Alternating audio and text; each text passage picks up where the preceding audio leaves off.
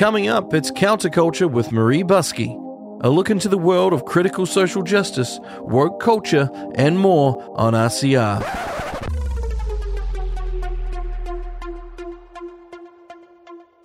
Reality Check Radio.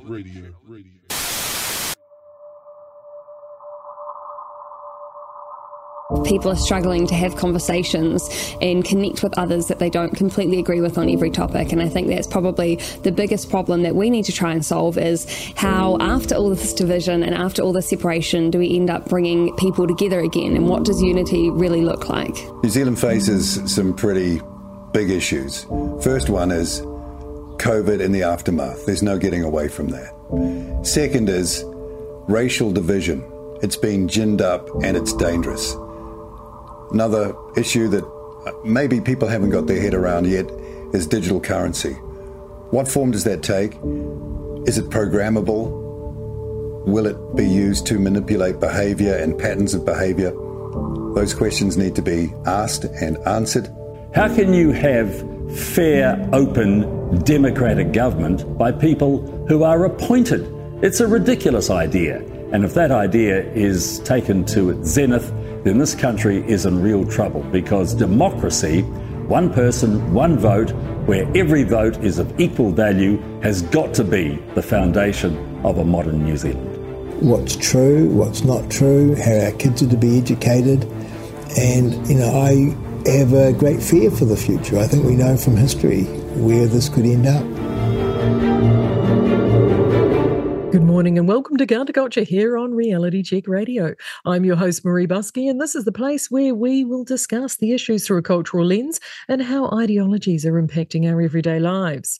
This morning I speak with trans woman, advocate and podcaster Freda Wallace from Manchester. She'll be sharing her experiences as a trans woman living in today's Britain and her observations of the current culture war, with trans being very much in the front lines. I'll be intrigued to see how this conversation unfolds. I then welcome to RCR Javen and Nardo from Young Vision. We'll talk about their gender steadfast policy and what it is like for those who hold traditional gender views on current New Zealand campuses.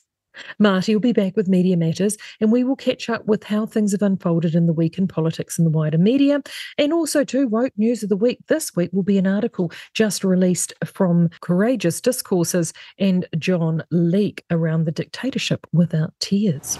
It's now time to check in with all the animals on Aotearoa Farm. Outside the barn, a small cluster of young hoggets, dispatched by the older rams and ewes, wait for the news of negotiations in the final formation of the farmhouse table. I'm bored. Are they done yet? As hours stretched into days, the sheep skittered and bleated at the lack of any news of import, and it was starting to make themselves restless. They all knew that trucks came for sheep who no longer proved their worth. Meanwhile, high up in the loft at the back of the barn, Oinky Lux was deep in discussions with Davy Piglet and Winnie Ben. Oinky was pleased with progress. The stories he'd heard about Winnie were largely unfounded. He was a tough negotiator, but the old donkey had much more in common with Oinky's vision of the farm than he had expected. It was a balancing act between ego and expectations of Davy Piglet that was Oinky's real challenge. So far, so good, and all three did find secret gratification in making the sheep wait. After a day's-long negotiations, Winnie looked over to Oinky with a salacious smile. "Do you fancy having a spot of fun, Oinky?" The constant bleating of boredom was grating on all three, so Oinky bit at Winnie's bait. "What are you thinking, Winnie?" Next minute, all three animals were rummaging through their pockets, dumping the contents out on the negotiating table. Out of wee Davy's pocket plopped a small spinning top, a small Christmas trinket from Christmas crackers past. "Perfect!" exclaimed Winnie. "Right, lads, watch and learn." They wound up for the evening, ready to adjourn until the next day. Davy and Oinky just glanced at each other, thoroughly perplexed at what the old donkey was up to. The next morning, when they met to reconvene, they all arrived and ran the gauntlet through the young flock. Any news, Oinky? Bleated one. Will we have a decision today? Said another. As Oinky and Davy entered the barn, they looked back to see Winnie Ben clopping up the farm's cobblestones as all the hoggets parted, peppering him with questions. Winnie just smiled broadly and then focused on one. When will we have a result, Winnie? He asked, starstruck. Winnie just chuckled and replied, I've got you a present, and handed Wolsey Lamb a spinning top. And with a swish of his tail, he proceeded to the barn to settle in for his day's work. After several hours hashing out feed distribution, overzealous dredge investigations, and the radical kuni issues, Oinky stopped and looked across to Winnie Ben and asked, Explain this morning to me, Winnie. I'm confused. Winnie Ben chuckled. Just watch and learn, Oinky, trust me. Davy sighed. He bored quickly of Winnie Ben's shenanigans. As they left for the day, the sheep were gone, and across the farm whispered bleats could be heard about this mysterious spinning top and what did it mean. That's incredible, exclaimed Winky. No, it's not, replied Winnie Ben. It's predictable. The sheep are bored and easily distracted. We will be done when we're done, not when the sheep want us to be done. I'll see you boys tomorrow. And with that, Winnie Ben was gone into the night with only the faint glow of a cigar to be seen. Join us next week and we'll see if our three leaders have made it out of the barn here on Aotearoa Farm, exclusively here on RCR and Counterculture. You're listening to Counterculture on RCR. Reality Check Radio. Good morning and welcome back to Counterculture here on Reality Check Radio with Marie. I've got a really special guest this morning and I'm really excited to talk to her. Freda Wallace, out of Manchester in the UK, writer and speaker. Good morning and welcome to Counterculture. How are you?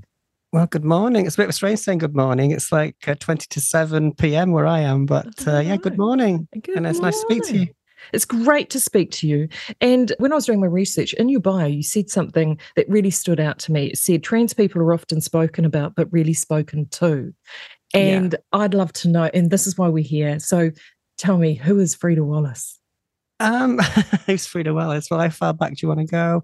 I mean, I suppose I'll start from where I started speaking in the media, because like I said, I listen to a lot of radio. I love radio. I love voices on the radio. I cannot sleep at night unless I'm listening to what we have Radio 4 or the World Service. And I listen to documentaries. And I've been doing that since I can remember, even before it got called podcasts, because that's what it basically is now. But I'd listen to conversations from people from all over the world. And that is what I love. I love conversations. So I started to listen to more. And when I came out as trans, I'd hear things about trans people, but it always felt like I was being talked about. Like there was very rarely somebody that had that experience of transitioning or identify or being gender incongruent, present in those debates. And increasingly over the last, I'd say 5 or 6 years, the debate has become more toxic. It's become what I would call, I think, what is known as culture war issues, where there is the sense that there's a societal problem and people are looking for things to blame for perhaps things they feel personally. That, like, I think the whole world is changing in a way. The world is changing very fast at the moment. I think trans people have been caught up in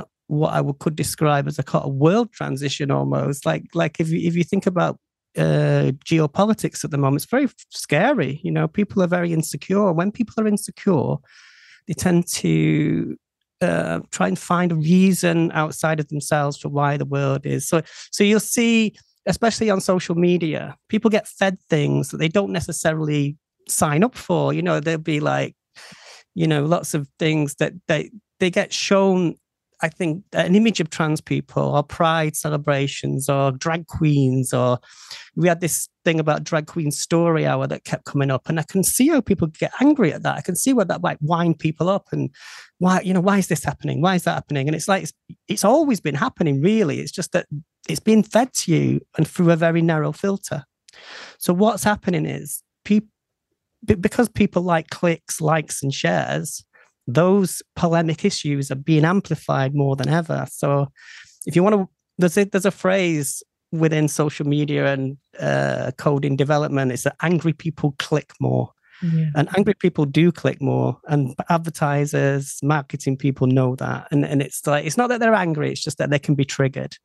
So like you'd see, in the recent adverts, I'm sure you've heard of Dylan Mulvaney. Yes. Oh, look, I've been covering what has happened there. Yeah.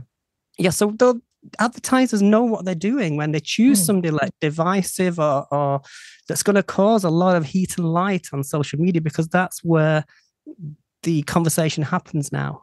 I can look at that and go, gosh, that is intense what Dylan Mulvaney has put themselves through to be, like, I wouldn't say that I particularly like the style of Dylan Mulvaney, the way that he uses herself, as an advertising thing. I think that can be both destructive and can lead to, because we've seen the mental health of people decline who've been in those situations. So there's that was my initial thought about it. But then I thought, well, what the hell, it's just a bit of fun, really, isn't it? If people because this was coming through TikTok mainly.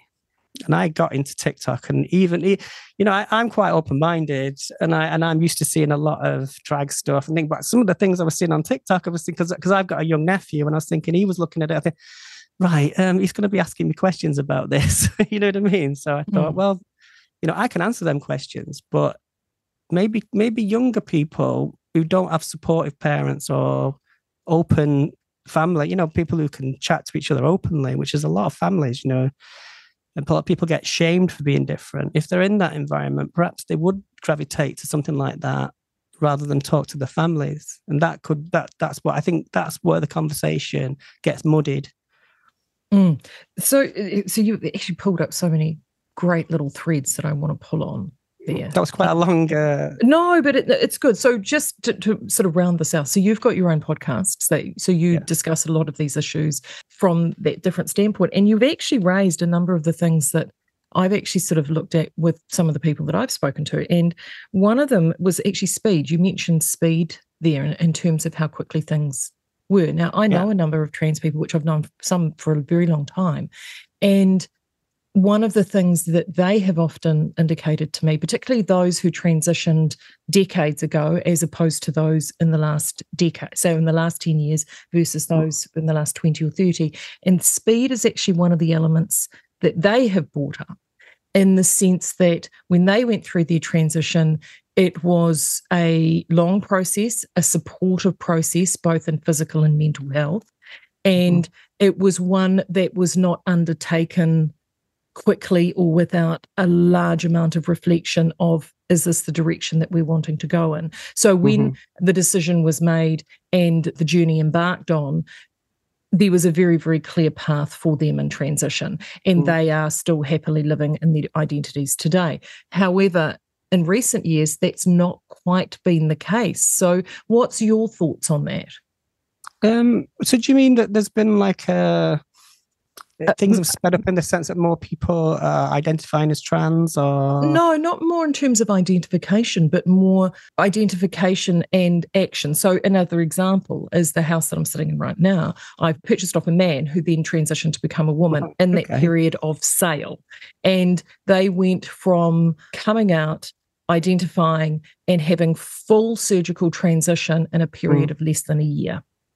Well, that's their personal choice. I mean, absolutely. In terms of, like, because I can always speak about the health system I know, which is the NHS. Now, the NHS at the moment is broken. I mean, there are people on waiting lists to have all kinds of operations and things like that. So, because unfortunately, trans comes under mental health. When you come out, say you go to, when I went to my doctor several years ago and said, I think I need some help. The first thing they do is send you to see a psychiatrist. Now, I don't necessarily agree with that because I don't feel like it's a psychiatric issue in the sense that I need to be profiled. But you have to go through quite a long process if you're going through the NHS. Now, if I was private and I could afford all the things, but being trans doesn't necessarily need a medical pathway. Identifying as who you are and living as the person you want to be is just it's what you've always known, really. It's just when you have that confidence, and there could be a trigger, there could be something that happens, and then you feel like you can. So for me, it was quite strange because my transition was very long. Because my mum always said that I was very feminine and all this stuff, and when I was little, I always got picked on for being girly and all this kind of stuff. Boys are quite cruel. They used to call me sissy and stuff like that. So that was always with me. But when I started college, I started to transition a bit. But I think I was just being more androgynous because I was trying to fight this sort of puberty I was going through, which I found incongruous. But I did that, but because there's a lot of social pressure, and obviously the personal family reasons, I didn't transition. I kind of put it off, and it was only when I was about 4 or 5 years ago that I had a stable enough life where I felt like, I can do that. I can be myself now, because there was a lot of ups and downs. So that's my personal. I'm talking about myself there because I can only ever relate this to my experience, because every trans person is going to have a different experience. So it just feels like, because it's very hard to define, and that's one of the problems a lot of people have, because people will say, well, how do you know you're a woman? How do you know you're trans? How do you know you're not a boy? How do you know? But those were like, I don't know I'm a woman. I don't really know how to define that. I don't think that's a simple thing to define. I don't walk into rooms and go, I'm a woman. I don't think any woman does. It's just there's this word woman that exists, and it's like I always say, because that comes up a lot, that question of what is a woman. Well, that's a very, very deep question. That's a philosophical question. Now, you could say a woman is just an adult human female, which is what a lot of the gender critical people will say. But within that phrase, adult human female, I think they miss the human bit quite a bit, because we don't just, who we are as human beings is quite complex, isn't it? Because I always think about the way we relate to each other. It's not, your identity just doesn't, it isn't just transmitted. It's also things you receive throughout your life. So you're affirmed in certain ways. I mean, I've got an older sister, and I remember seeing the way her needs were met and how she was affirmed and how she was. And I preferred that. And I said to my mum, I want to be like my sister.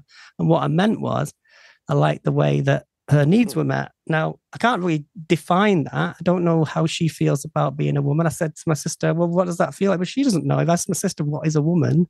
Because she's not involved in this debate. She doesn't understand that there's this old debate going on about trans issues. She'll just say, well, I just feel like who I am. And that's enough.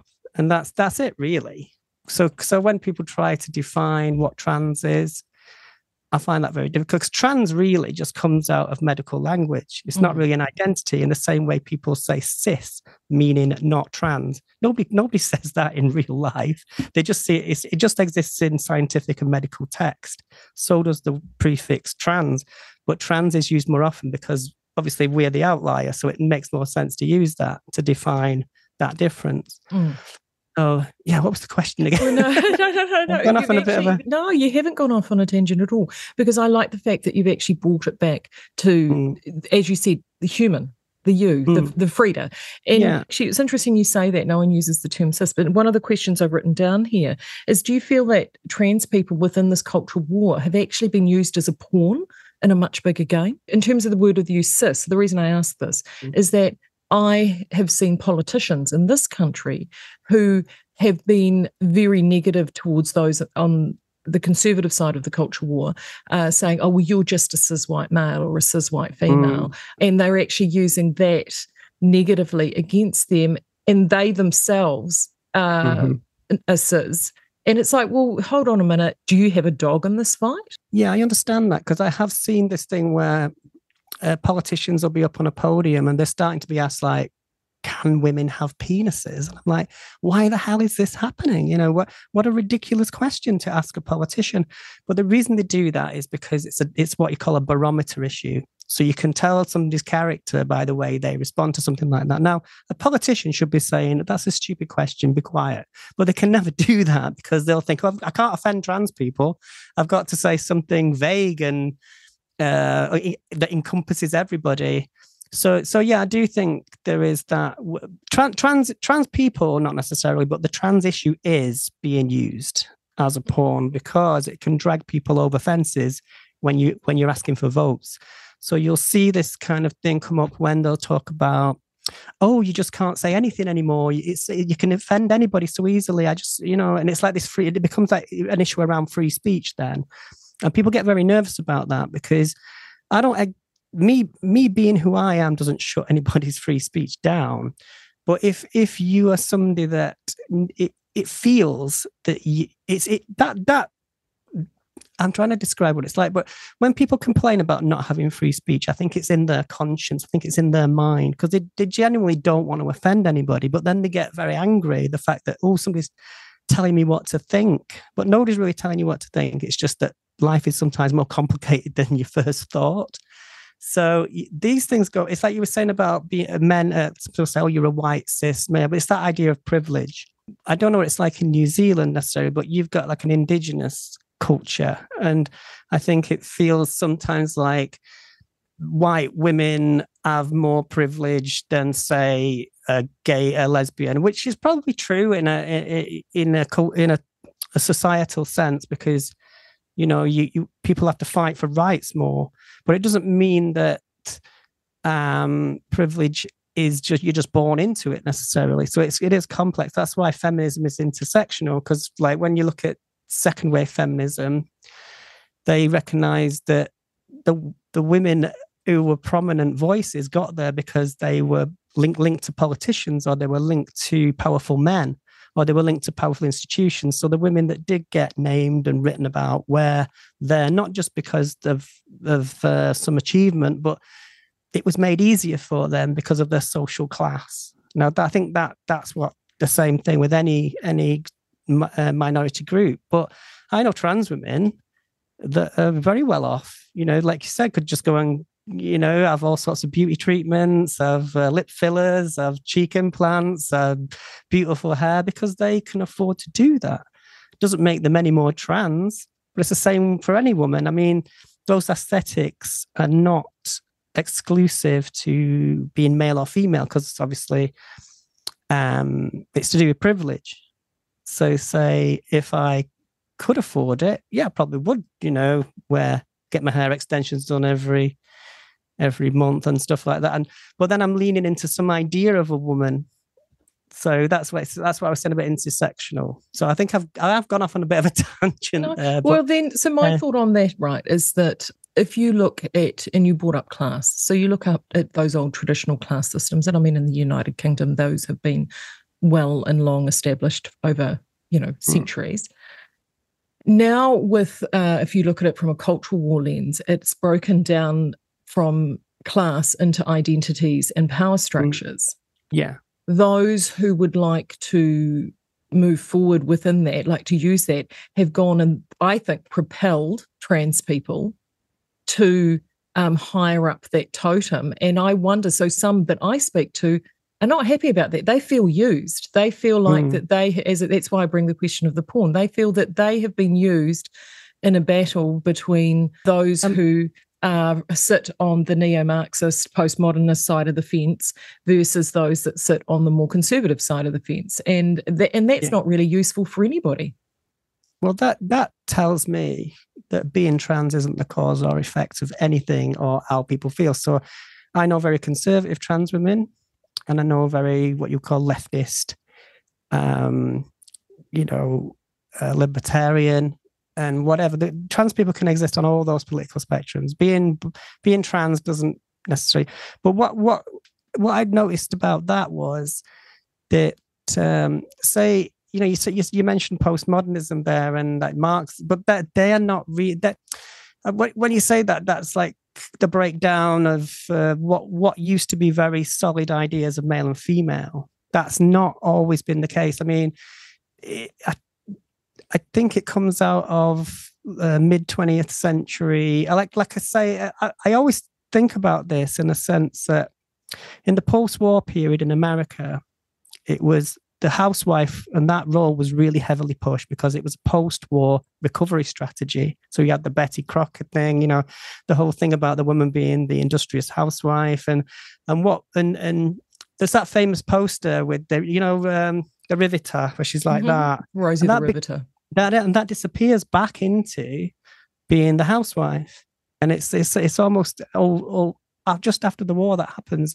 So when you feminism grew out of that, because that was those baby boomers that were born after the war that suddenly heard these stories of how strong and incredible their mothers were, and then all of a sudden they let that go and fell back into stereotypical roles. But those feminists of which I've read from that period, trans wasn't really on their radar because it was always a fringe issue, because it seems to be in recent years it's become a bigger issue. And then when I look at the history of it, because I've looked at drag and I've looked at the first sort of, you know, trans was kind of hidden. It wasn't like it is now. You had like transvestites, drag queens, what they would call street queens in America. You know, that was all part of a gay scene and a queer scene. But with the trans thing, I think there's what I always think I notice as well, because a lot of it seems to have been under the radar for a long time. And now people are more open, people are more able to talk to each other online. I think the internet is a big game changer, because where people would have been just felt isolated and probably had, you know, if you have to go to the library to buy a book about, to look at a book about something, you're probably not going to go. So if you can just look something up online and you can meet like-minded people very quickly, then scenes grow. And I think it's not that it's always been there, but it's just more visible. And that exponential change. And I think obviously with younger people, that worries people, especially parents who are quite conservative, when they notice children, with this children identifying as non-binary. I think that bothers people because that seems new. But I don't know if it is really. I just think there's always been people who are gender incongruent and kind of androgynous. It's just that it's got a different name now. Well, and also too, a lot of that gets identified at a time through those teenage years. And I don't know about your 15-year-old self, but my 15-year-old self didn't know whether she was coming or going, and up or down. So, you know, that is definitely a time where you're trying to figure a lot of stuff out. My attitude to that is, okay, if I was a teacher or something like that and a child said to me, I think I might be trans, or I think I might be non-binary, I said, well, let's read about it. You know, I think the worst thing you can do with children is say, well, nah, forget about that. You that's nothing. You know, you're making things up. I think that's not going to help anyone. That'll make them look for it in other places, because children are generally naturally curious. So, because I do a bit of work with a charity in Manchester, the LGBT Foundation. There's quite a lot of younger people go there, and I feel really old. I feel like I'm 40 odd now. I'm going to tell you exactly. Don't worry, I'm in my 50s, darling. So you know you're sapient. I feel really old. I feel really old and out of touch, because I get told off by them for saying the wrong thing, and because I get the he/she thing wrong quite a lot, and it's not because I'm being rude. It's just because I and some of them will say, "Oh, I'm they," which is fine. I've not a problem with that, but I feel like I'm happy to be called out, though. I like it when they have that confidence to say, because if somebody has the confidence to do that, I think that's to be respected. And but I don't think it's anything new. I just think it's more visible now, because, like I said, it's like if you've spent enough time on Twitter, you're probably gonna encounter things that you find incongruent or annoying or whatever it is. But there's this thing on Twitter where if you start to argue with people, it'll start showing you more things you don't like. So that's how the algorithm works. And it's like that. It's the same on Instagram. It's the same on Facebook and all those things. But that goes back to your angry clicks. Yeah. So there's this really angry bubble of things going on, and I do find myself in the crossfire of it. But I don't think it's new. I just think it's more visible. I just think it's more. And people, when people feel like I often say to people who are getting angry on the internet, I said, you know what? Not everything in the world is for you. It's like shouting at the telly because you don't like the program. turn it off, put something else on. So, see, I find that really refreshing to hear from you, because if you were somebody, because of course I speak to a lot of people that sit on the more conservative side of the fence, and there is that argument of they don't allow me to be me and them to be them. Well, you've just literally said that. I've always been very much of the opinion, if I don't like something, I've had to dive back into Twitter for this job. But if I don't like something, I'm like, oh, yeah, whatever. I scroll on. I'm very big with the scrolling on, but a lot of people get stuck on that and they won't do that. And they get caught up in this cycle. I think it's quite addictive, though. I think people like to be angry. It's not that they like to be angry. It's like there's a sort of endorphin rush in it. Because I do the same thing. I found myself arguing with people for hours. It's not that I'm trying to be nasty. It's just I enjoy it.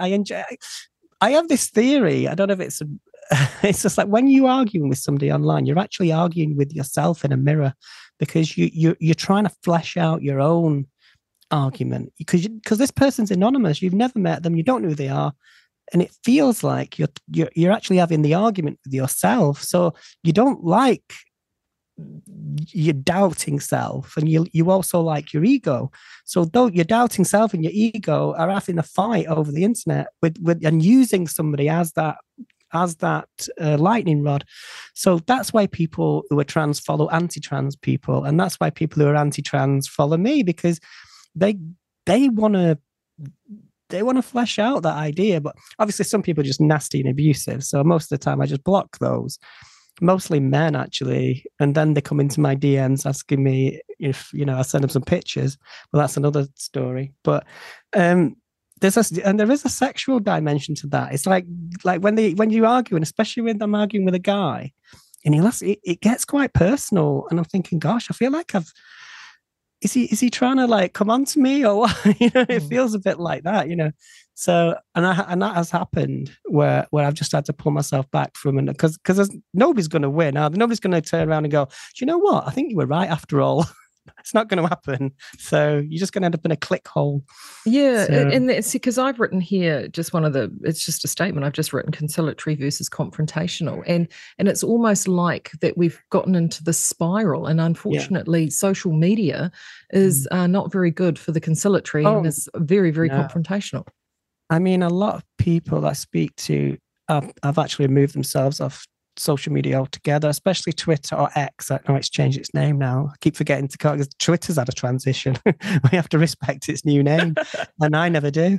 But yes, X. And I think it's become more and more toxic because, like I said, the value of it depends on people interacting with it. So you get people going, and a lot of the big accounts on there, like I would say, the people that have made money out of being anti-trans, I'm not going to mention anybody's name, but there are people that have got quite a big following. And I think it's all to do with a kind of circus act, really.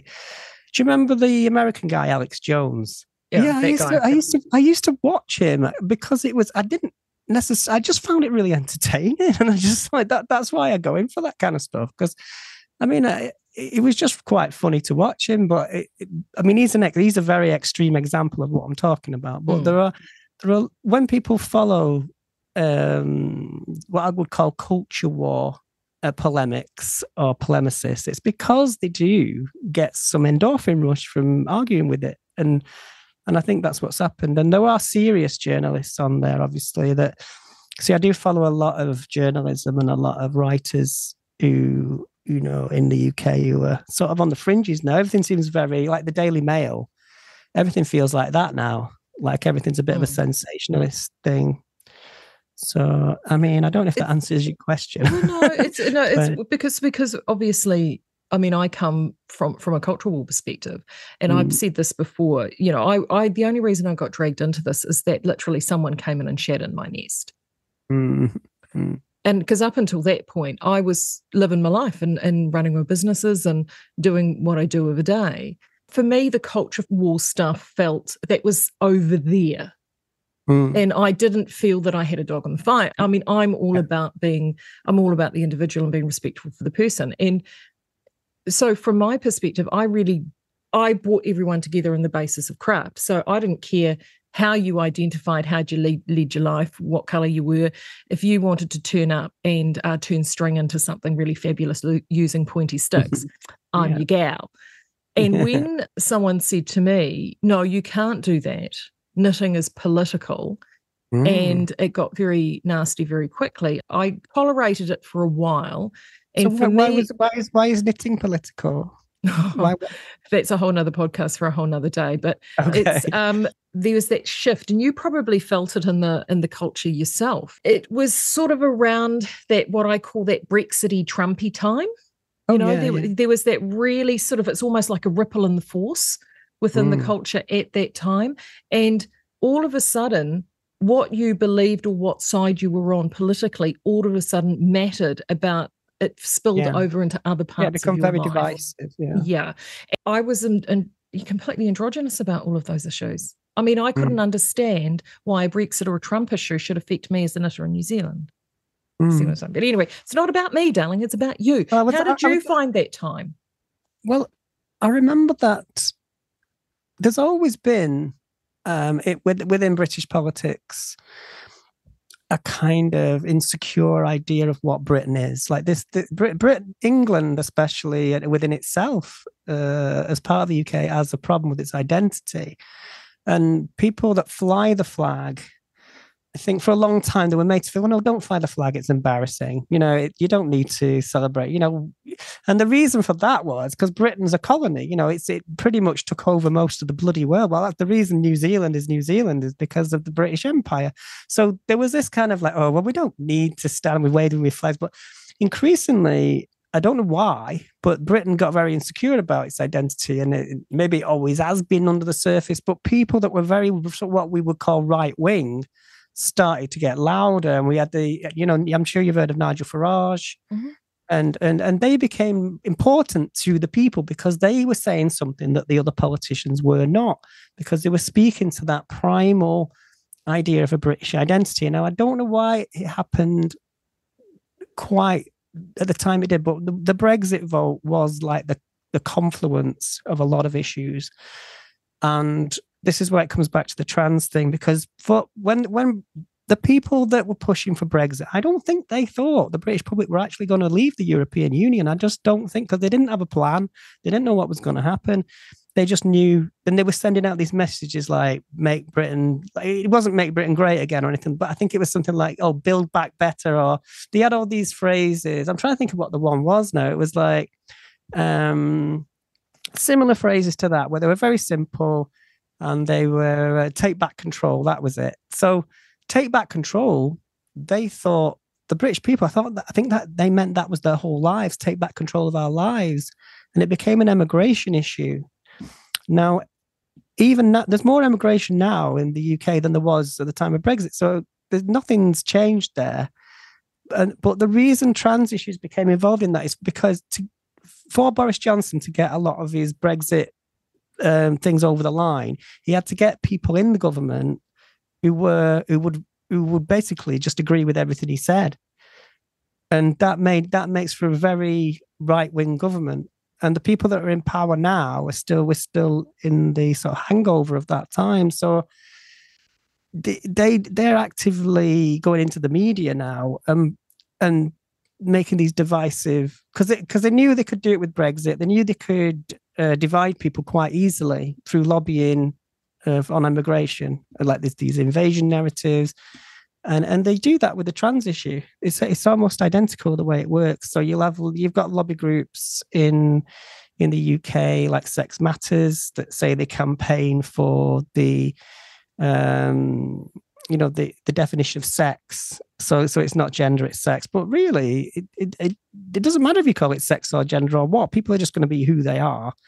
But the way they work is they have I call it a repertoire of arguments. So they'll use trans prisoners, trans women in prison, trans women in sports, trans women in single sex spaces, and all these things, which are all, we can all say, we can have a debate about those issues, but they make it feel to people like there's this invading force, this threat, which there isn't. There's no threat. there's not even a big issue. It never was before. It won't be again. It's just become like this because there's a lot of money sloshing around for lobby groups, and that's part of my research. So then that's the interest. Okay, so let's tease that out a little bit. The money sloshing around for lobby groups. There appears to be a lot of money sloshing around on both sides. So if there's a lot of money sloshing around, what is the benefit? Who benefits from that money, and why would they spend that money to begin with? Well, there isn't a lot of money on both sides. The money tends to come from people that have vested interest in, getting their party or whatever they want voted for. So they, like in Scotland recently, you had the vote on gender self-ID, gender recognition. So what that would do is it would remove the medical pathway, which I talked about before. So say now at the moment, I have to go to a doctor and I have to be under the doctor for 2 years before they would consider me for any medication or hormone treatment or anything like that. With self-ID, you just identify and that's it. You don't need to go down a medical pathway to have a gender recognition certificate. So that's the difference. And people find that threatening because they think it changes, how it doesn't really change anything. It's like a perceptive change of gender being fluid, which it is anyway. But the way that they influence that vote is by going into the media with these stories about trans rapists, trans killers, trans murderers, anything to do with trans that's negative, and it just gets pushed into the media all the time. There's a group called the Free Speech Union, and they do a lot of these. They fund vexatious court cases that say, like Mayor Forstarter's case. I don't think they funded that, but it was this idea that somebody was sacked from their job for saying that sex is real. Nobody's ever been sacked from a job for saying sex is real. Nobody's ever been sacked from a job for saying that trans women are men or whatever. What happens is these cases get promoted into the media, so it becomes a story. So it's like, there's a problem that needs to be solved, but there really isn't. That's just a bit of a myth. So what I've looked at is that there's another group called the LGB Alliance, and they try to say that they care about the rights of lesbian, gay, bisexual, and they don't think trans is part of that. But they don't actually do anything for the lesbian and gay, bisexual community. They just exist to exclude trans people, and they'll do the same thing where they'll get themselves into the media to talk about trans people as if they're a problem, and it just goes on like that. To sway that vote, to stop progression, of human rights, basically. So how do you fix it? I don't know. I mean, that comes down to how people are educated. But I've tried to fix it myself by going into the media. That's why I do this. I've been on Talk TV in the UK and GB News, and I just try and get in the way of that conversation because obviously sometimes they'll ring me up and say, we're talking about they'll say children identifying as trans in school. So I know the subject they really want to talk about is bogus. There's probably been no issue. There's probably not even been a single child to make that story. But so I just go and say, why are you talking about this now? Who does it benefit? What is the reason you're actually talking about this? And it's because there'll be a lobby group behind that story that's funded it into the Daily Mail or something like that. So I'm just there to challenge that. But I don't know. I don't know if it's too simplistic to say it's certain groups or it's certain people. It's just that I think society leans this way and that. It might lean more right wing sometimes and more left wing other times, and it might benefit more people to pursue a more right wing agenda sometimes and a more left wing agenda at others. There's no game to be won. It's just like the culture breeds in and out, and we hope that society becomes more inclusive and more understanding of people that are different, because it's never, I don't really care about whether people think I'm a man or a woman or not. I don't really care if people understand that I'm trans. What I care about is young people being spat on public transport for looking different. That shouldn't be happening. And if you promote a certain idea into the media that trans people are a problem, then that's going to happen. People are going to get hurt. Now, there's always going to be people in society that don't like us. They just don't accept trans people. Just don't like it. That's fine. You don't have to like everything. But what I don't like is when other people try and convince others that we're a problem, and they spend money to try and convince others that we're a problem. That's dangerous, because they won't stop there. It's incremental, because if you're intolerant of me, the chances are you'll be intolerant of another type of person. So a few years back, it was all about gay marriage, and people talked a lot about that, and there were debates in Parliament. It was all over the papers. It's all about the sanctity of marriage and all this, and it ruins the institution. And we had all these debates, and it's the same thing now, but the gay marriage thing got over the line. So it's like, well, did it affect anybody? Is anybody bothered? No, people just got on with their lives. And so, yeah, I've noticed these subjects coming into the papers, because you'll get, my mum gets the Daily Mail. So my mum's 85. So she's of a certain generation. So I look at the paper where they're, oh God, they're going on about pronouns again. And I think it's really funny, because she'll say, oh, well, somebody got in trouble for saying the wrong pronouns. And no, they didn't. It's just a daft story. But it's like, people do respect people. If somebody, like when I go shopping, when I'm in my daily life, I just get on with people. Do you know what I mean? I'm not there to make anybody feel uncomfortable. But I've had people say to me, when I've been out, and they genuinely are curious. If somebody asks me about how it feels being trans, like when I've been at work and I've had conversations with people at work, people are just generally, if it's good faith, if somebody wants to ask me what it feels like. So you've just identified an observation that I've had. And my observation is that it's not the trans person that's the issue, it's the trans ally. Mm. What are your thoughts on that, of overzealous allies? Yeah, you do get that. People do try and... I think the thing with that is, I always find that when somebody is like that, it's because they know somebody who's trans, and they've seen them upset, and they've seen them hurting, and they think, I've got to do something about that. But really, there's nothing you can do. You're not going to change anybody's mind by, wading into debates. But that's a very online thing I noticed. Because like when I've looked, I'm in my writing, I do a blog, and I go to trans pride marches, but I also go to marches on the other side of that spectrum. Like I've been to Posey Parker, Kelly J. Keen's meetings, and stood on the peripheries and done my little protests. But I've actually spoken to people that go to those things, and they just feel like they're part of a little club. I don't know if because I was in a pub with some of them in Dublin, and it felt to me like, I don't know if you've ever felt like this, but if you're in a pub and there's a football game, but you're wearing the wrong colours.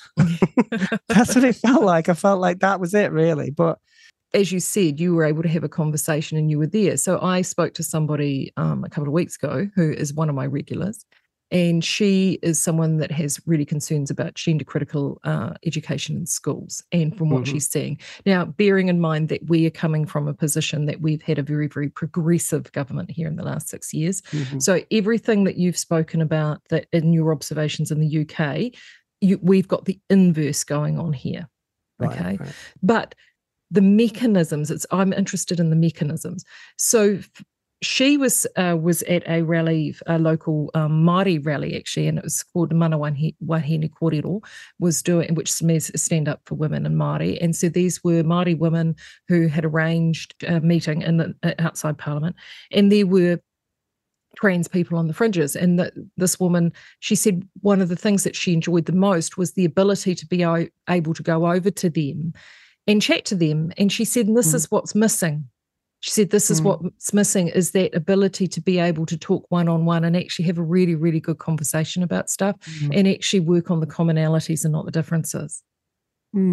Yeah, but there is a divide. It's very real. And I don't agree. I mean, it's okay to say, yeah, everybody sing Come By Arm. Right? That's not going to happen for some people. They're radicalized. There are people that are genuinely radicalized into what we'll call a gender critical, just to call it that. I mean, I don't particularly think it's gender critical, but they call it that.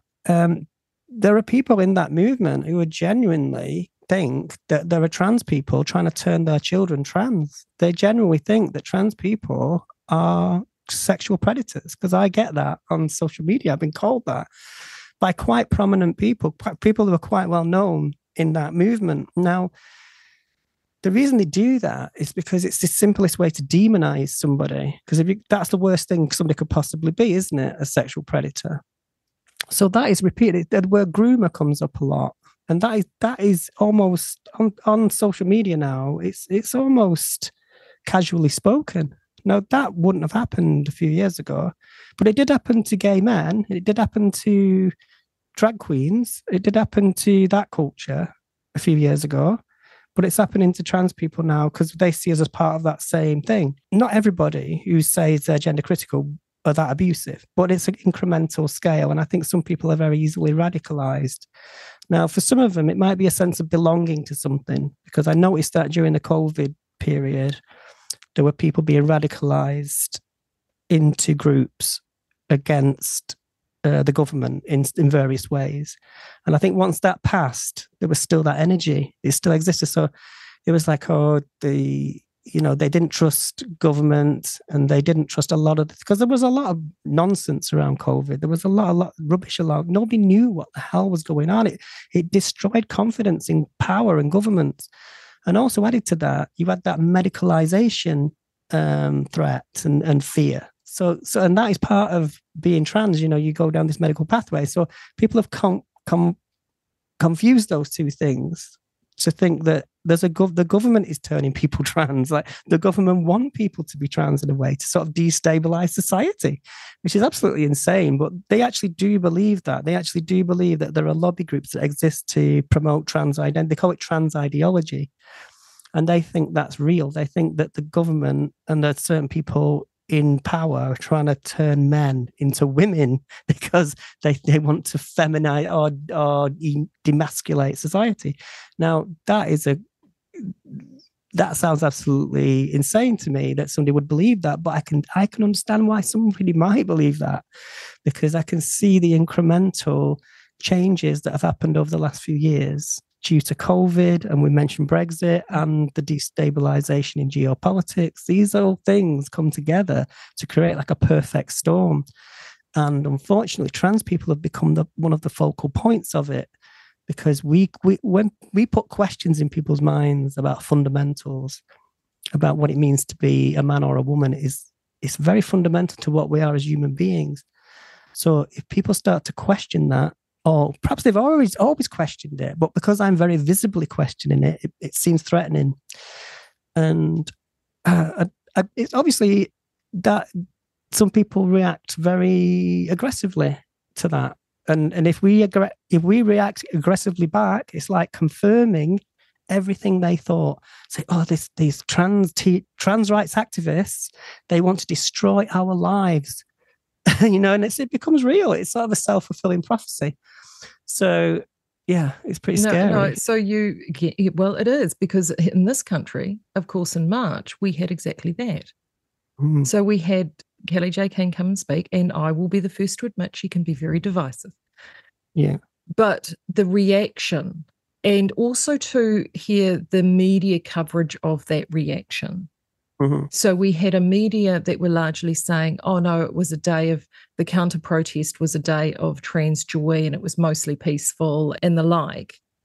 Whereas the footage told a completely different story. Mm. You've got to be careful with footage. I mean, footage can be made to make, what I will say about that, because I interviewed Ali Rabushkin. I'm sure you know who Ali Rabushkin mm-hmm. is. And she has, first of all, I don't condone throwing soup on people or juice, whatever it was. I don't condone that. But if you're somebody like Kellie-Jay Keen who's willing to travel 15,000 miles to set up a rally she can't control, she doesn't have the security for, 2,000 people turn up. If I was her, I'd call it off. But she didn't call it. So here's the thing. Yeah, because of course I've interviewed people on the other side of that fence. I mean, that rally was set up and designed to fail. So it was set up. Well, everywhere Kelly goes, she fails. Well, but I don't actually sit that on her shoulders. It was set up and designed to fail by a number of people involved in that, including the New Zealand Police, and we have OIAs to back that up. Well, you probably know more about that than me. Yeah. So, but the thing is it's what you were just talking about. It's those optics, and so those optics for a normie, and what I discovered is that I had normies who were completely people just the go along to get alongs who, if they were to meet you out at the supermarket or the pub, and you're like, "G'day, Freda. Oh, what's your name, Freda? Nice to meet you, Freda. What do you do? Oh, I don't know what you do for a day job. I do blah, blah, blah. Oh, yeah, blah. Yeah. Have you caught up with this? Or, what's the weather doing?" They wouldn't be looking at Freda, the trans woman, Freda, the activist, Freda, the writer, Freda. They'd just be looking at Freda. Yeah. And all of a sudden, that event, that nexus, woke a lot of those people up, and then they were forced to look at something that really they could just still continue to ignore. But then they were saying, well, is this, it's created a poor optic. Yeah, I think it's good that they can't ignore it. I think there is something there that is worth examining. But what I saw happen, because I follow like the anti-trans stuff, because I write about it. And Kellie-Jay Keen Posey Parker had been in Melbourne, and I think it was Melbourne where there were very extreme right-wing neo-Nazis turned out. And they tried to deny that they'd come for that, but they had a sign that said, "Destroy pedo freaks." Now, like I said before, one of the main things that they attack trans people with, and gay people and drag queens, is they call us groomers and pedophiles and sexual predators. Now, to see that on the streets of Melbourne is shocking. And it happened because, and I don't know if it was directly because, or there was something else going on, but it was just too coincidental for you to divorce that from Posey Parker's meeting in there. So by the time she gets to New Zealand, that news has reached all the anti-fascist people. Well, and New Zealanders had, we had there's a shooting at a mosque. I can't remember the exact date of that, but March 15.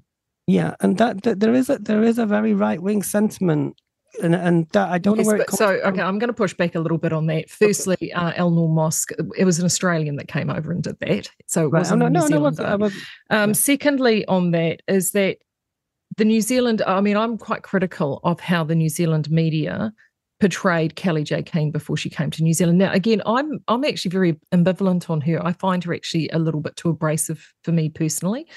So, I mean, I'm neither there nor here nor there as far as she's concerned. But what I was very observant on was how the media in this country especially, they, for me, were actually part of the problem in terms of the violence. They set up the premise for that violence in Albert Park in March. They very much laid it down, because ultimately when it comes to a protest, you can't stop other groups hitching their wagon to your cart, right? You can't do that. I mean, on the converse, you couldn't help it if you had other radical activists at a pro-trans rally that push that, like if someone all wearing black and Antifa turned up with black umbrellas and face masks and were there pushing their barrow, when you're there trying to actually have a positive pro-trans march, you can't stop them turning up and doing that. And it's the same with those neo-Nazis. But the media have that full confluence, and for them, they're doing it because they're wanting the clicks, aren't they? They're doing it because they're wanting the clicks, they're wanting the viewership, and the people about it that are becoming the pawns in their game. Yeah, that's true about the clicks again. But I think what they were reporting was basically what happened. Like in the UK, any reporting of Posey Parker had been very biased. I mean, she only seemed to appear on what I would call right-wing networks. So GB News, Talk TV, and she was never challenged. She's there to just set out her stall. She's not there to be challenged, because I was supposed to be on a show with her once, and she declined because she knew I was going to be there. So she doesn't want to be challenged ever. So when I saw the news in Australia, I thought this is refreshing, because what they're actually doing is saying what I've been saying, because it wasn't a one instance, it wasn't a one-off that neo-Nazis turned up. I've been looking at the people that follow her, and I've been looking at the groups that had been interested in her movement, and they're not a libertarian movement. They're a very narrow kind of authoritarian movement. And I think women are being recruited into what I would call authoritarian ideas, because she says she's standing for women, but she's not a feminist. She's not followed by feminist women who understand systemic, institutional, and structural misogyny, because there's no challenge to that. That's why she's on these media programs in the UK, because she doesn't challenge any of those systems. She just upholds them in a way. So when I saw the news in Australia, I thought, this is interesting, because this is the first time she's being challenged. This is the first time that media is actually reporting what actually happened. Now, she couldn't handle it, because when what happened in Albert Park was like the apotheosis, really, of everything that she'd been on that tour, and it had built up. She'd been all around the world. She'd been to America. She'd been all the way around the UK. She goes around, mainly it seems to be like a colonial tour. She'll go to, Australia, New Zealand, America, and there are far right groups that support her. They had the Proud Boys in America would turn out for her, and in Australia you had the neo-Nazis. I can definitely say that was not the case in Albert Park. I mean, in Albert Park, that group were outnumbered dramatically. Oh yeah, because that was a level of anger that those trans people and trans allies and people that support libertarian and freedom, and that's what they support. They don't want a lady coming all that way from England to shout that she doesn't, because she doesn't. I've watched her rallies. She'll shout things like "women don't have penises" repeatedly, and she'll get people to stand up and talk about groomers and paedophiles and link trans people to that. That's what they do. That's all. There's no positive message. There's no prizes for women at the end of that. All it is this constant, negative energy towards LGBTQ, anything like that. It just, that's it. That's all I can see. So when I saw the Australian press and then the New Zealand press actually reporting correctly, I think that's what they did.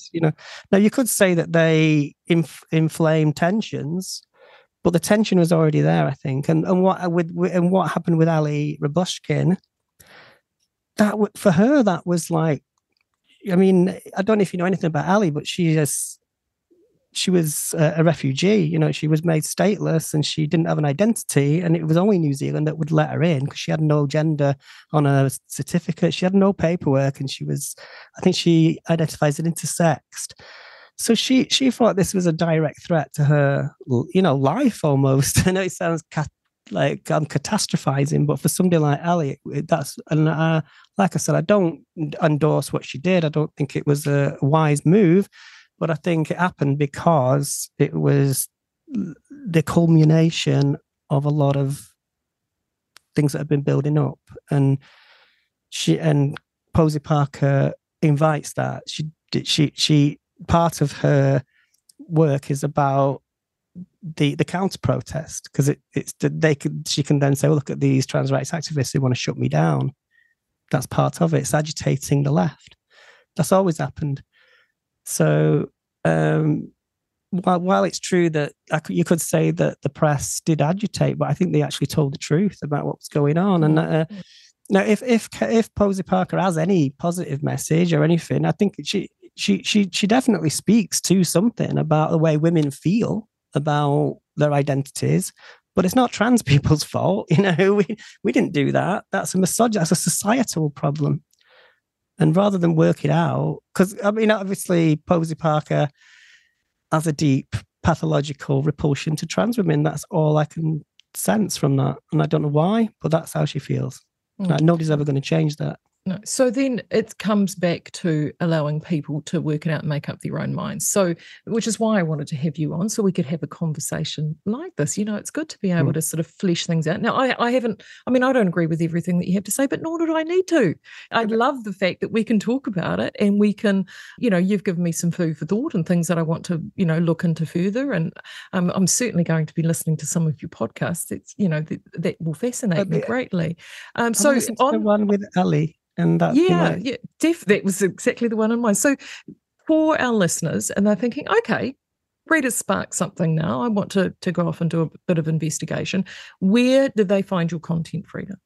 Well, if you go on to gendernebulous.co.uk, that's where I do the podcast with my friend Vicky Hodges, and that's where all the podcasts are. And there's some other media stuff on there, and our links to our personal pages. And I'm on Twitter as Miss Frieda Wallace. So there you go. But I've got to say, take what I say on Twitter with a pinch of salt, because I'm a bit of a comedian on there. I do like to wind people up. And are you a bit spicy on the X? Yeah, I am. Yeah, but I get in trouble.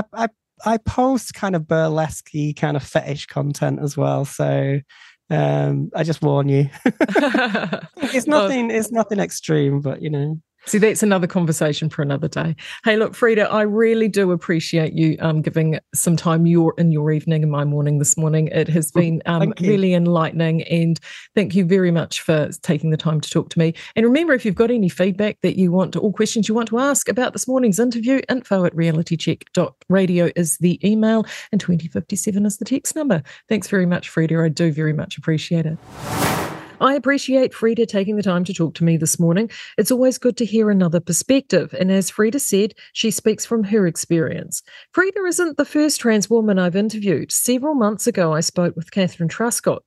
Her experiences differ in many ways from Frieda's, so I thought I'd replay our chat so you could all compare and contrast with the 2 points of view.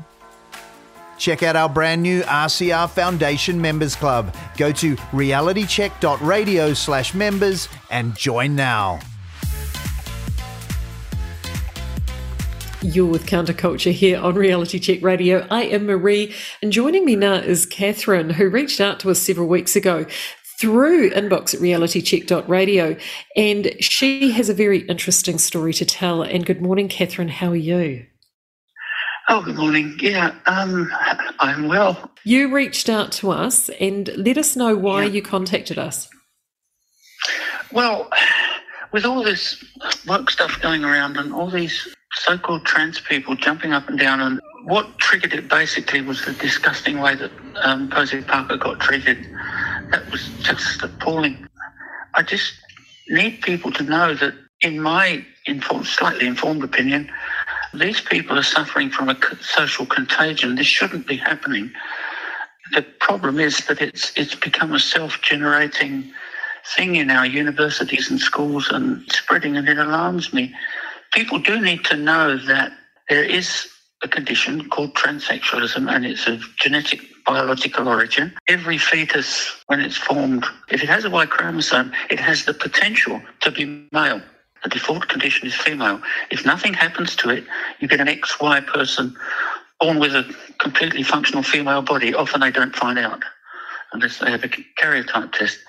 In my case, it was only partial. I did have some physical abnormalities, but they weren't particularly gross. This one was one you couldn't see, which was in the head, in the brain. I was just wired to be a girl.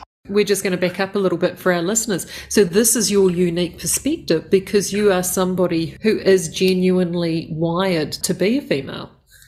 Absolutely. Yeah. So walk us through how that started for you. Well, gosh, it's a long story. Looking back on it, I was a quite strange little boy, I guess.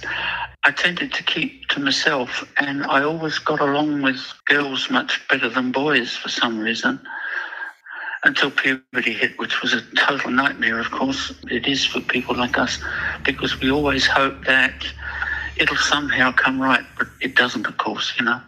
So you do what society wants you to do, and you do the best you can, as you do. I was lucky. I had a very, very happy and loving home I grew up in. So I didn't have the trauma that I know some people like me that I know have been through, with parents that were very intolerant of any deviation from what they saw as strict maleness, you know.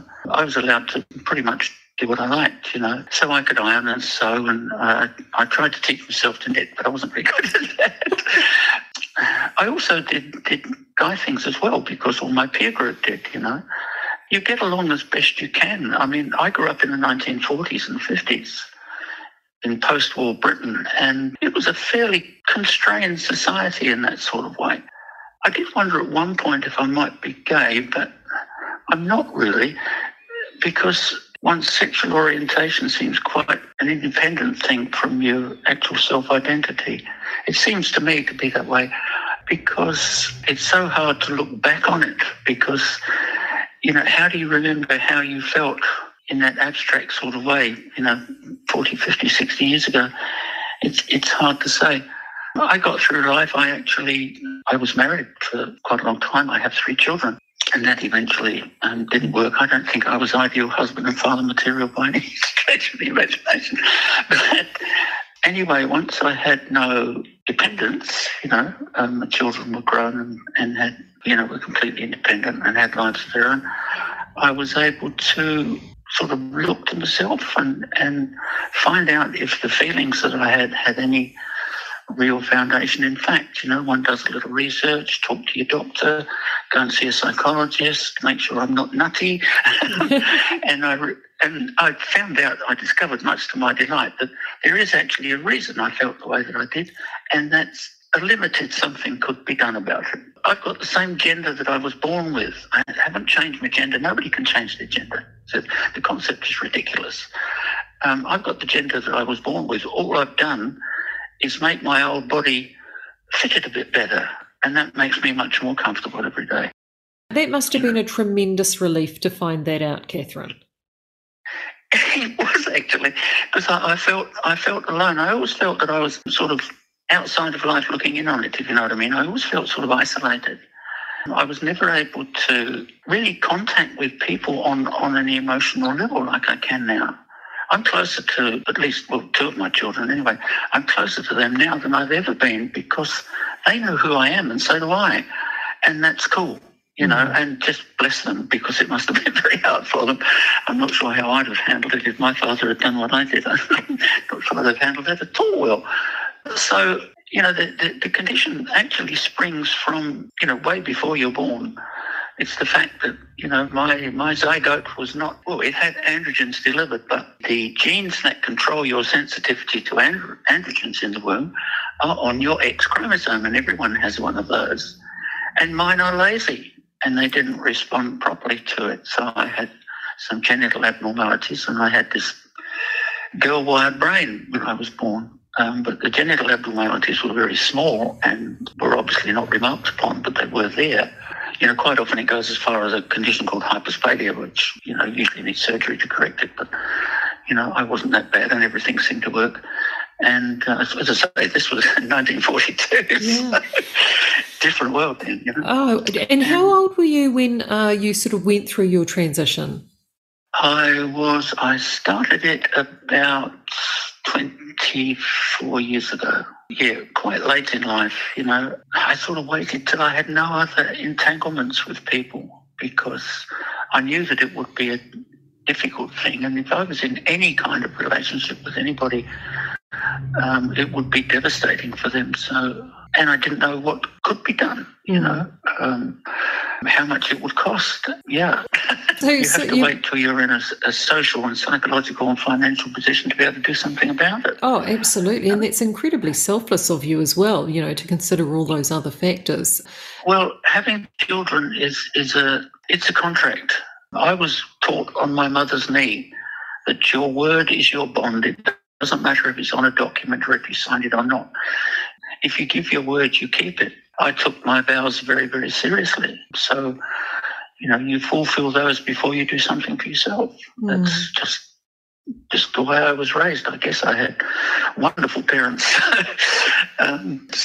Just the kind of person I am, I suppose. I've always thought that, one's personal integrity is one of the most important things in life. The thing that seems to be lacking so often now is honour and integrity. What happened to it? It's gone the way of those daily social protocols like please and thank you and let me hold that door for you and all the other little things that are the grease on civilization's axle. You think, what's happened to everybody? I certainly can agree with that. I mean, good manners can get you a very long way.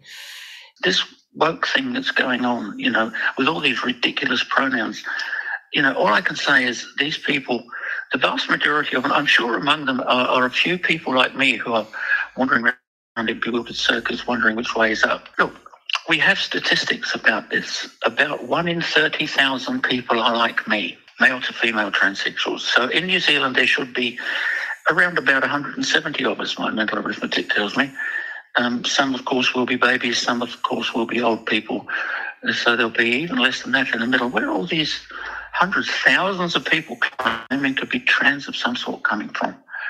And I think they're the victim of a social contagion where you can suddenly be special by claiming to want to be the other gender. I believe in America, in some schools, 10% of the children have said they want to be the other gender. Well, that's ridiculous. You know, there's going to be some very unhappy young people when they find out what they've done to themselves, and it can't be undone. And you know, I only know 2 people that managed to learn the right narrative and talk their way through the old filters that we had 20 years ago that everybody demanded be dispensed with. And both of them are dead from suicide. Neither of them, as far as I know, had any surgery. They'd just been on hormones for a few years and then tried to knock it off, and they just fell apart. And it was dreadful. It was dreadful. You know, poor guys, they just got this thing in their head, and they managed to tell the right lies to all the people and get through the system. But and I know a few people that got rejected by the system, you know, got very irate about it.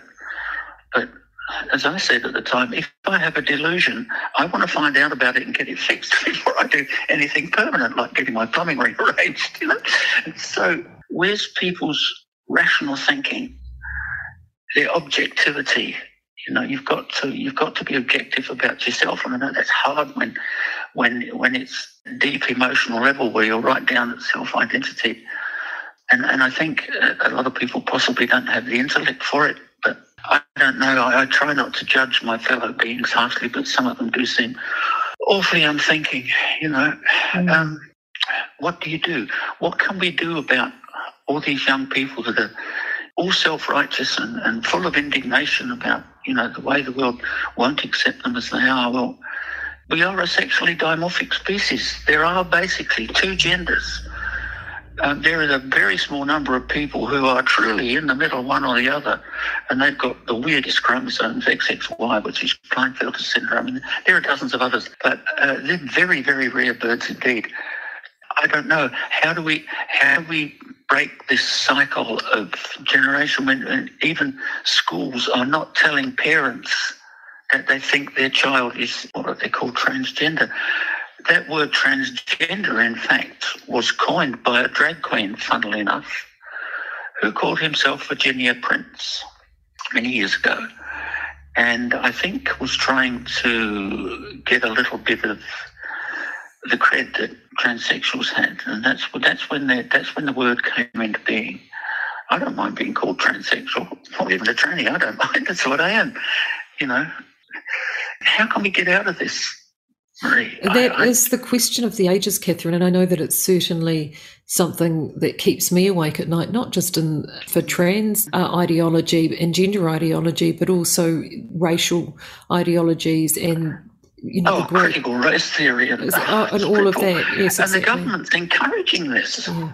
Do they want people to hate each other? We had a country where everyone was equal under the law and we all got along, and a few of us were a little bit different. No, that's okay. I mean, the women's spaces, I mean, people like me have no business in women's sport.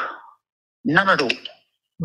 You know, and as has been proven with people like Leah Thomas, the swimmer, and others, men and women are different. Once you've been through male puberty, you can't undo some of that. God, I wish you could. Yeah. But you can't. You know, I'm fairly fortunate. I'm only 5'7.5" and not built too much like a brick outhouse, so I don't frighten the horses too much. But nevertheless, you know, what are people doing? Why do they? All of these people that are in women's sport are men that weren't very good as men, and that they seem to want to go and beat all the girls. It's going to wipe out women's sport if it's allowed to continue. And I believe the International Athletic Federation has said anyone that's been through male puberty can't enter women's sport. And people, well, that's at least in athletics and track and field. But, there's plenty of other sports where men and women compete on equal terms. My favourite thing, which is, shooting clay birds and targets and things. Having been an instructor, girls actually learn it very quickly and become very good at it. And, people are so unreasonable, just because us, what I call us old school trannies, we'd reached a pitch in society where we got our transition done. We merged back into society, kind of on the distaff side. I've been invited to women-only groups. They honour me probably more than I deserve, and accepted as one of them. And but there are limitations to that. Of course there are, and sport is one of them.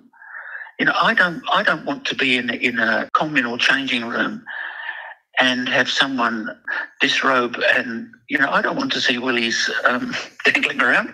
I don't care what they think they are. You stay out of places like that. Mm. If you really think you are really transsexual, well, go and do something about it. Short of going into a women's toilet when before you've had your surgery, and I had to do that. Whereupon you behave with the utmost decorum, and I never had a problem. Because in a women's toilet, nobody knows what's in your pants because you're in the store. And, so I never had the least problem. But I'm expecting now that, because I'm not too hard to read, I'm expecting now that, I'd likely be thrown out of such places, because of what's been going on. And I can see why, These people are, what do we do about it? How can we change it? Well, that's one of the goals that we have here with Reality Check Radio, is to continue to have these courageous conversations. And hopefully, as you said, people aren't thinking critically like they once were. And hopefully we're able to give them a well-rounded view of the full story. And that's why I just really appreciate you taking the time this morning to talk to me, because it allows us to see both sides of the story. And that's the thing, whilst I agree with you fully. I do believe that there is a strong social contagion element with the current gender ideology. The statistics are there. Traditionally, it is more likely for there to be a male to female transition, whereas now those numbers have completely inverted, and it's almost like that's right. A social contagion. Females that want to be guys are a couple of orders of magnitude more unusual, and so there's very good biological reasons for that. Because the default condition of humans is female. Chromosomes aren't the whole story, and without a prod in the womb, everyone would come out female. That's an idea that I think a lot of men sort of bridle at somewhat, but it's a biological fact. Guys are girls with alterations. Which is putting it fairly bluntly, but sometimes the process of making a boy is incomplete, or sometimes absent altogether, and you get people like me, but it doesn't happen very often. No. It's just a genetic accident.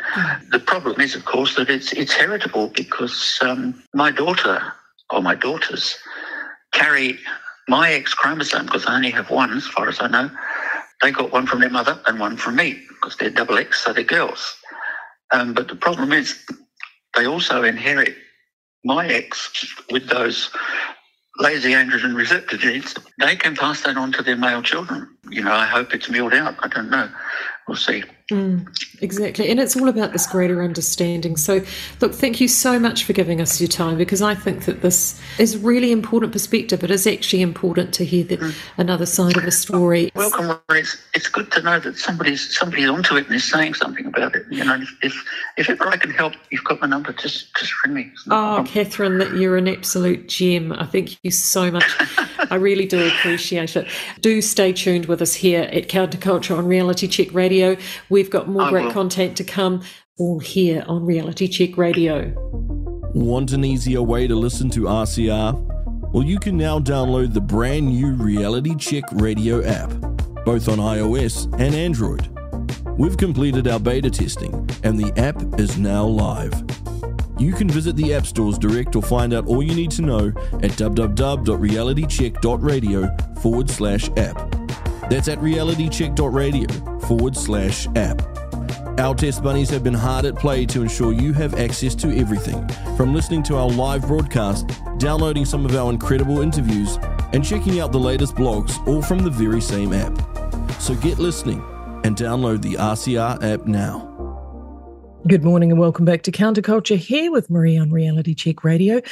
I have great pleasure to introduce to you now two young people which have a really interesting policy they've told me about, and I've been put onto this via a few other people, and I'm fascinated by this because I'm a mum of two young sons and I'm always banging on about what goes on with my two boys, but I thought it'd be really great to talk to two young people who are two youth leaders here. And I have got Javen, who's from Wellington, Nardo, also from Wellington, but he's studies in Auckland, he's back in Wellington, and they're from Young Vision. Good morning, you two. How are you? Morning, I'm pretty good. How are you? Yeah, I'm great. Tell me about Young Vision. I'm really fascinated by this. I'll start with you, Javen. What is it? Young Vision is a group that's all around New Zealand, and we are just like the youth arm of the Party Vision by Hannah Tamaki. Ah, the lovely Hannah Tamaki, which I interviewed Hannah here. She's absolutely delightful. So you guys have been really busy because you've been out supporting your candidates during the election campaign. How did you find that? Did you enjoy it? Yeah, it was pretty fun. It was quite interesting getting more into politics and stuff, but I think it's really good now. Yeah. I guess to become more aware of what's going on in our governments and stuff. Yeah, and getting more involved. Yeah, because exactly.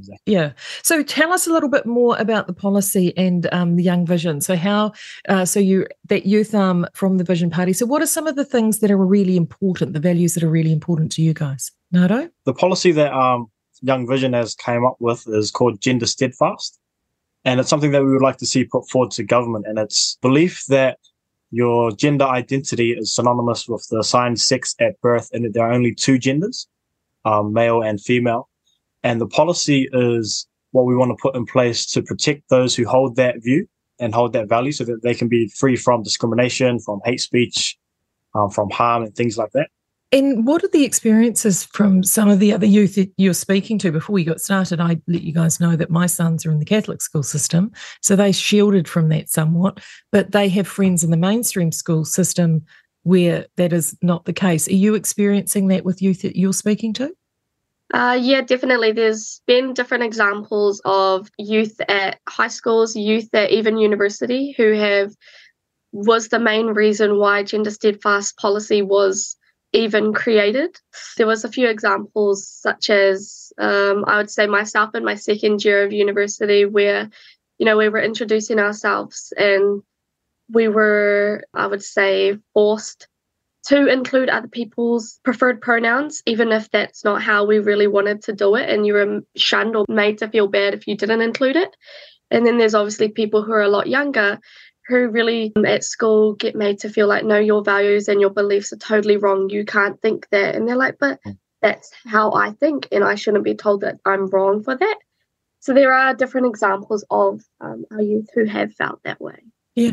What sort of support do you get from the universities? Because, it sort of appears to be very one-way traffic in terms of an openness policy, a fluid policy around gender now, particularly in tertiary education. Have you had a chance to present this policy to those at the higher echelons of university? Unfortunately for me, this policy came out during my last year, so I've just finished my degree, and I wish it had come out a little bit sooner, because I always felt like, there wasn't enough support for me or people with my beliefs at the university. It was always kind of just for those like LGBTQ communities or rainbow communities, and they always had the support systems, like seeing posters all over the place or clubs. But I was like, where do I get a club? Where do I get to feel like I belong here? I'm going to be spending like 4 or 5 years here. That was my experience, but I don't know about Nardo's university. Yeah, what about you, Nardo? Because you're still in the system, aren't you? Yeah, so my one's a bit the same. So I haven't talked to any higher ups or whatever just yet. Yeah, I think it is, I guess, the culture in at least university from my experience. It's a lot more the other way, as in even in one of my papers, we learn about gender and sex, and they explain that gender is fluid, it's different from sex, and that if that question were to pop up in one of the tests and something, and you were to write, there's two genders, or they're the same thing, then you would be wrong.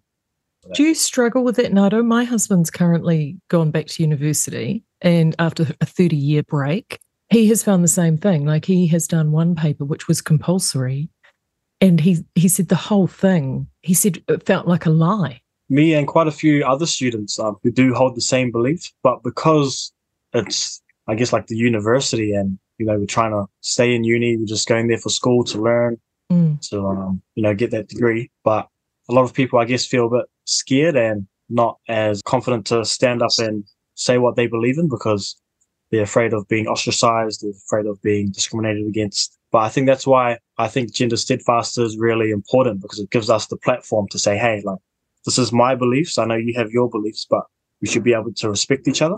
Yeah, absolutely. And it's also, I find this topic has been one that has galvanised a number of people who may have been separated on other issues, but have come together on this one. So have you found that, because no one wants to talk about it, like if you're not in the mainstream paradigm, they all keep very, very quiet. So when you get that moment that you figure out that someone sort of agrees with you on that particular issue and it all gets very hush-hush, do you have those quiet conversations with them and find that you're able to actually find that common ground, even though you may have wildly different opinions on other things, but you can come together on this issue? Yeah, exactly. So I think it was not too long after we had a lecture and they were explaining, gender and sex. Then, like, me and a couple of my mates were kind of talking about it, like, hey, like, we don't really believe, like, this is a lie for, according to our beliefs, and we don't really believe that, even though we have different other beliefs and stuff, but we were able to come together on that issue. Yeah. Yeah. What have been your experiences like? Because, I mean, I know both of you hold, I'm making a big assumption here that you're both holding strong Christian faith because of your work with Vision. Is this an issue that you have found, because most faiths have very conservative views around sexuality. So have you actually found that this has been a bridging issue amongst multi-faith participants at school or at uni? Has that been something that you've experienced, Javen? Yeah, I would say so. I remember when that bill for the banning conversion therapy was coming through, and if you had different views to everyone else, you were made to think that how you see things or how you believe things is completely wrong. And I always thought I was alone within my Christian values. And then I made a post one day and someone from my uni responded, and he was like, I was actually really scared to share my values and my beliefs about this situation because I thought I was the only one. And so just taking that little step and making a post made someone else know that there was someone for them. Yeah. And so then we kind of stuck together for the rest of our degree, and we were like, we have the same values. We would go to each other if there were any issues, sort of thing. So it was quite nice in that aspect, being able to find someone who's like the same as you in a way. But yeah. What sort of hopes do you hold looking at the coalition negotiations that are going on at the moment? And New Zealand First have some fairly critical ideas around gender themselves, whereas National appear to be a little bit, they don't really want to wade into that issue. Do you feel sort of hopeful that potentially there is at least one voice in there where you would be able to, via your party, talk to another party that holds some power and sort of say, hey, can this be brought to the table? Do you feel you've got some confidence with that? Yeah, I'd say that's definitely an interesting dynamic that's going to be brought through into the government, considering Christopher Luxon himself says he's a Christian, but he hides his values quite a lot and doesn't speak up on it. But I know what I've seen from New Zealand First, especially that debate that they had with the young government debate about the sex and the gender, the toilet debate, that was quite good to see the New Zealand First candidate stand his ground. So I do have a little bit of faith that maybe with New Zealand First in there that it might sway National a little bit. I'm not sure. Yeah, it'll be interesting to see. Do you see there sometimes when you are working with those who hold very passionate views on the other side of the fence, that they try to trivialise your faith and your beliefs and they won't actually take the time to listen? Do you get that feeling often when you're sort of trying to chat to people about stuff? They just want to shut down the conversation and move on. What have you struck, Nardo? A little bit, hasn't been too much of that stuff going on, as in, I guess debates and stuff between peers. But yeah, I think it is. I think it's an important issue, even if you're not Christian, even if you're not Catholic or whatever. It's still an important value regardless of faith. So I don't think it should be shut down. If people are saying, "Oh, I'm not Christian." Yeah. What is in terms of like campus time? I mean, is this those, like for example, those who are transsexual? I mean, we're talking less than 1%. They're sort of saying that these numbers are creeping up now.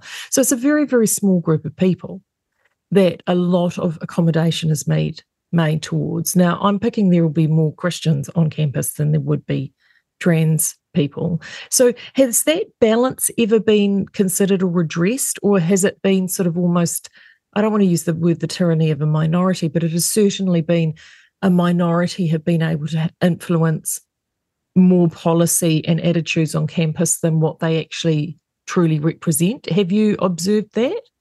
Yeah, so you can kind of see it a lot when you're in uni, that it's very, I guess, pro. I don't really know how to explain it, but they do have posters and stuff that says it doesn't tolerate transphobic behavior, so you have to be inclusive and things like that. But if it also, I guess, comes at a compromise of all the Christians' beliefs, like it doesn't, you don't have to be hateful, you don't have to like be an egg or whatever. Yeah. But I do see that there isn't as much, I guess, advocacy for Christian people, for people who have Christian beliefs and values. Yeah. Do they? So it is kind of. Yeah, makes sense. Do they actually define what inclusive means?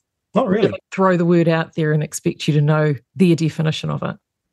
I haven't really seen any definitions up on campus. Because that's the thing that's really crazy. I mean, what do you think about that, Javen? I mean, because you as Christians, you would have thought that inclusivity would also be respectful and inclusive of your beliefs, but I've often found that it's inclusive except if, and then you list all the things under them. Did you find that in the time that you were completing your degree?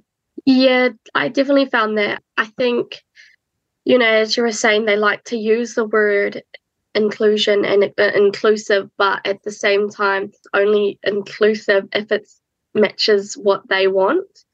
And so a lot of the time, I always saw conversations or experiences of that side of people, and I always called it forced inclusion, because it's, it's not actually wanting to be inclusive. It's actually like, what?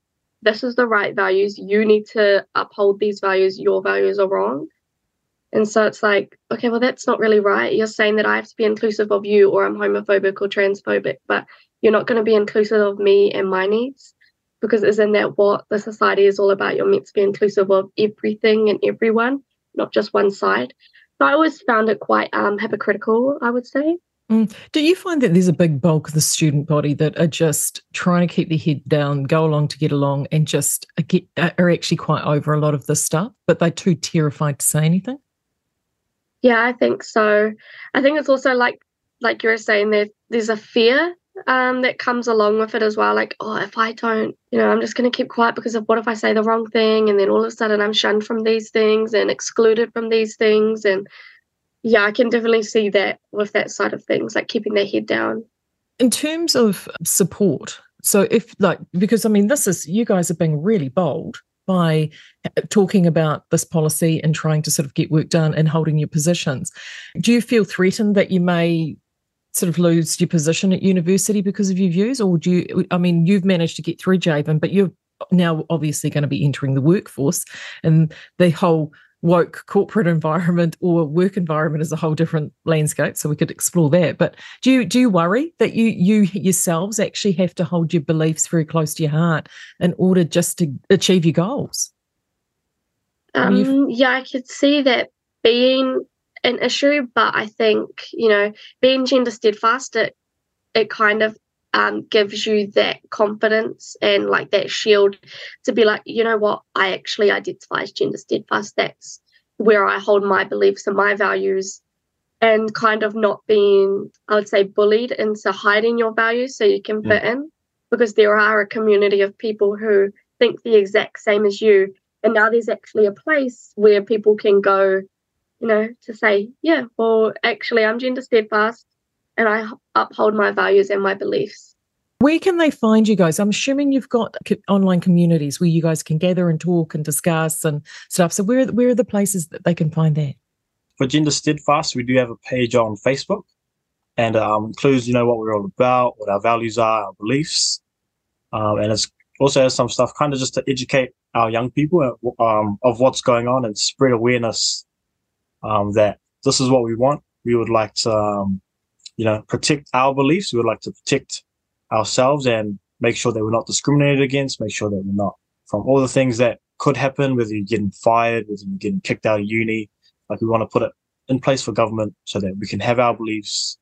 We can, So it's kind of like to spread awareness as well. Yeah. So called Gender Steadfast on Facebook. Gender Steadfast on Facebook. Excellent. We'll make sure we've got that link with the team. Have you got any other thoughts, before you head off, Javen? I think mainly just iterating what, Gender Steadfast really is for those who are still a little bit confused.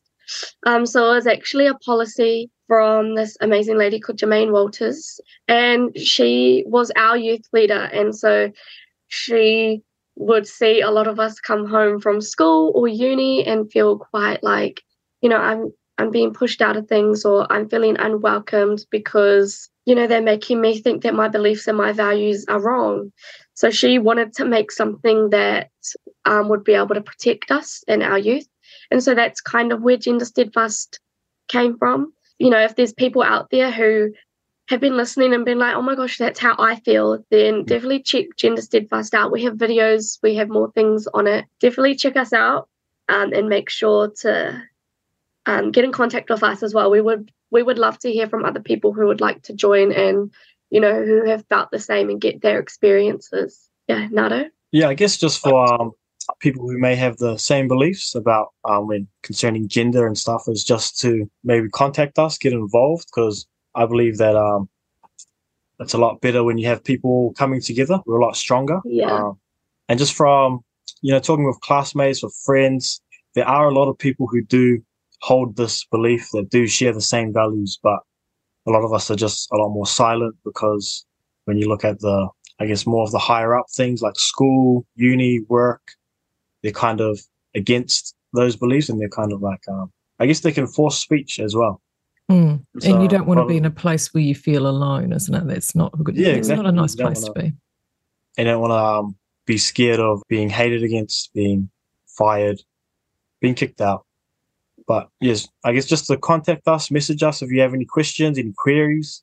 Oh, that's fantastic. And particularly too this time of year, as a lot of people are transitioning from high school to university, or university into new work, different environments. And it's always good to know that, sometimes in order to be able to tackle you in your environment, it's nice to have a safe place that you can go to just to go and get stuff off your chest and be around people and know you're not alone, isn't it? Oh, that's been fantastic. This has been Javen and Nardo from Young Vision, and I really appreciate your time to come and talk to us today. So Gender Steadfast is the name of the policy.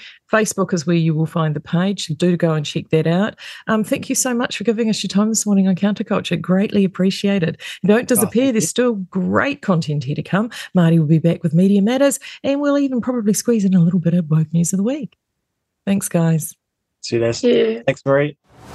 If you're feeling rushed and need a little help with the silly season fast approaching, at RCR we've got some great merch options that are growing, from pens to mouse pads, clothing to coffee cups, bumpers to bags, and our very popular fence signs. Or why don't you treat yourself to a subscription to our Foundation Members Club? Just go to the website at realitycheck.radio to find out more. You're listening to Counterculture on RCR. Reality Check Radio. Welcome back to Counterculture here on Reality Check Radio with Marie. And of course, as we do this time every Wednesday, it's time to talk to Marty Gibson. Good morning, Marty. Morning, Marie. How you doing? I'm good. I am a little colicky with the ingestion of the weekend papers. Oh, yeah. It was pretty high fibre. Oh, she was chewy. She was very, very chewy. I just ended up I covered off the main four. And I have to say, oh, good grief, I cannot abide any more whining about this coalition negotiation. It'll be done when it's done, people. I mean, the funny thing will be when it's done and then the media start shitting clocks because it turns out maybe Winston Peters is the Minister of Broadcasting, and maybe New Zealand First get their COVID inquiry, which starts to look at the dangers of having a bought and paid for media that's just parroting the government line on things that turn out to be not correct. They're not going to like that. So they might need to be careful what they wish for. Oh, I know, and they obviously don't do well on slim pickings, that's for sure, because there was lots of opining going on. I got really, really annoyed.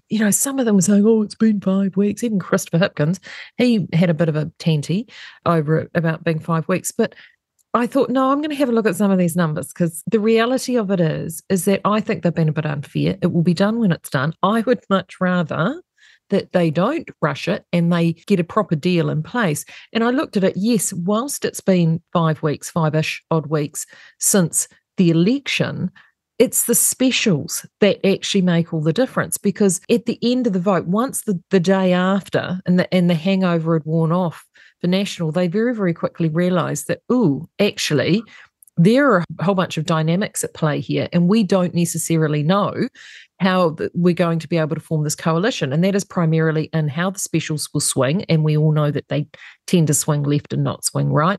And the other big factor was the overhang. At that stage on election night, the overhang was sitting at one seat at 121. We now know it's blowing out to 123. So, whilst we know Luxon had already ironed out a lot of coalition negotiations with David Seymour pretty early on, it was when the specials came in 19 days ago that actually those negotiations could start in earnest. They were already saying, "Oh, well, Jacinda could have done so much faster in 2017. No, 29 days, people. 29 days. We're at day 19 now. And those negotiations were mostly just saying, "Yep, you can have that. Yep, you can have that. Yep, you want that money once done, or how much for that fund? Okay, once deputy premium. Yep. That's what it is." Yeah, exactly. It's interesting I had given some thought about what the media could be doing during this time. If they were motivated to, they could be really going through some of the issues that the incumbent government has got to face. They could be talking to prominent New Zealanders about what they thought was the most important thing. They could be analysing the impacts of the failures. And I mean, we always talk about education. I think it's the most important issue that we've got to get right as fast as possible, because it carries such terrible consequences, having gotten it wrong for this long. And there was very little of that. There was a few pieces around the treaty and the fear-mongering of what a referendum would bring, but there was nothing about education reforms. Did you hear about Rangiora High School? No. Right. Well, you'll appreciate this. Rangiora High School did a big rebuild, and it was one of those ones that went into that whole open class learning structure. Right. And it was all into this new, someone heard a TED talk once and thought it was a good idea thing. Guess what they're doing? They've now announced for next year they're going to be building walls and creating single class spaces. Because shocker, this format is too disruptive and distracting for both teachers and students. They've only got teachers' words for that because they never did any follow-up studies on its efficacy. I mean, there was that Heather du Plessis-Allen interview about how the Auditor General had flagged some problems with the government actually measuring. She interviewed Christine Rankin, former head of WINS, and the Ministry of Education apparently measures its performance by engagement with its website. It's interesting that some of those stories are coming out now, because there were a few of them now and then prior to this, but I would have thought there was a lot for the Auditor General to be having conniptions about in the past 6 years. You mentioned the editorial in the Sunday Star Times by Tracy Watkins being in the midst of all of the hand-wringing about the carnage in the Middle East, being one of the few people who actually brought the spotlight back to our own dead babies. Not just that, there was an article in the paper last week, I can't remember which one, talking about the horrible mistreatment of a couple of children, and one presenting, being seen by an Oranga Tamariki worker in a car with bruises all over his face, compression in his spine, been sleeping in a urine-soaked duvet in a bath where he hadn't been allowed out of. And the point made in that article, which I don't have to hand, so I can't quote it directly, but it was from Child Matters, the Child Matters CEO, saying, for every dead child, there are many more abused children, and there are many, many more neglected children. And often neglect psychologically is worse for kids. So what we're seeing in terms of the 50-plus deaths a year is just the iceberg of those, Yeah, and it infuriates me that the government and I guess to a certain extent Māori leaders are like, no, this is our thing, we're going to solve it. It's like, no, you haven't. You haven't solved it. You don't seem to be making any sort of dent in it. I refuse to have an intermediary between me and the absolute unacceptability of that sort of abuse and neglect happening in a country where enough resource to feed hungry children. Well, I just look at this Baby Ruth thing, and the number of suspects and people with this are incredibly small. And the fact that OT were aware of issues there, and I just look at Baby Ru and I think, well, I mean, for starters, anybody that calls their child Ruthless Empire, really? I'm surprised that actually got past birth, destined marriages. Usually they're fairly strident on these sorts of things. But anyway, that aside, I just look at this and I think this is going to be another Nia Glassie. This is going to be another Kahui twins. People knew, they know, and they've closed ranks. They're doing the same here. And unless you fix all of those sorts of triggers, this will continue on. That, to me, is where this focus should be. Yes, I know it's really awful that there are all these children dying in the Middle East. I take that on board. And part of the reason this came up is that it was the International Day of the Child. So there was lots of these stories and letters talking about this, trying to place a highlight on this. And I actually, good on you, Tracy Watkins. Good on you for writing this article and actually highlighting what's going on in our own backyard, because I think it's very, very easy to get distracted by what's happening elsewhere. And I know that Karina Shields has been really hot on this. She wrote a fantastic piece in Plain Sight, which I really recommend that you read, because this is just it. You know, I look at all of this and I actually pulled out the old serenity prayer, which is, God grant me the serenity to accept the things I cannot change, the courage to change things that I can, and the wisdom to know the difference.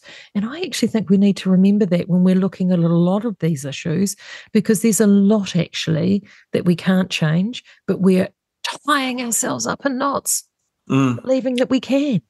Well, I mean, you know, the other thing that Tracy Watkins just dipped her toe into, which comes back to the point I made about, you know, Māori leaders saying, oh, this is a Māori issue, we'll sort it out. We also know that there had been a knee-jerk response to a highly emotive and sympathetic documentary about child uplifts that led to a dramatic reversal in the number of babies being removed from at-risk homes.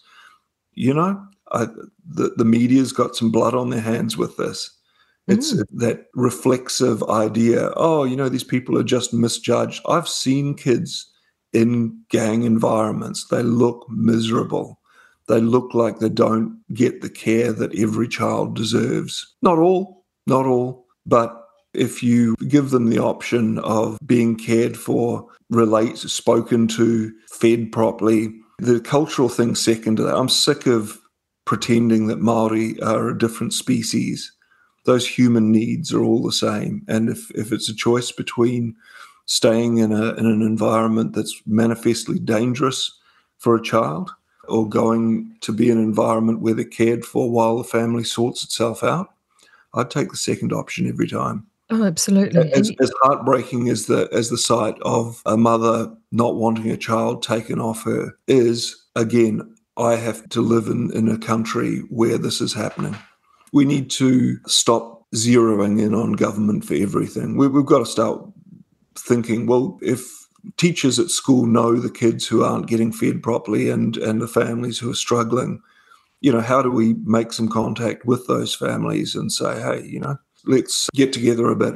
Let's work through some of this to help maybe take some of the stress off, or let's make it so as a neighbourhood we've got better outcomes.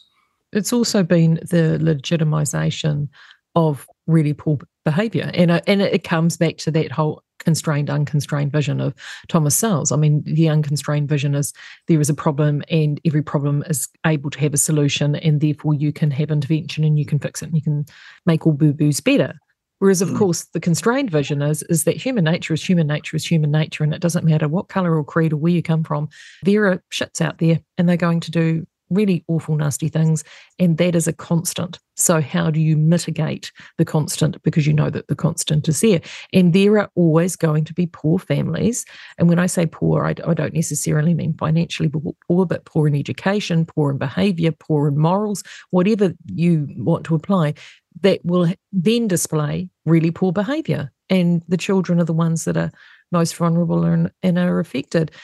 And that normalising behaviour that we have now, I find really disturbing. And excuse making. Yeah. It is excuse making. And that's where, of course, the roles of faith used to step in.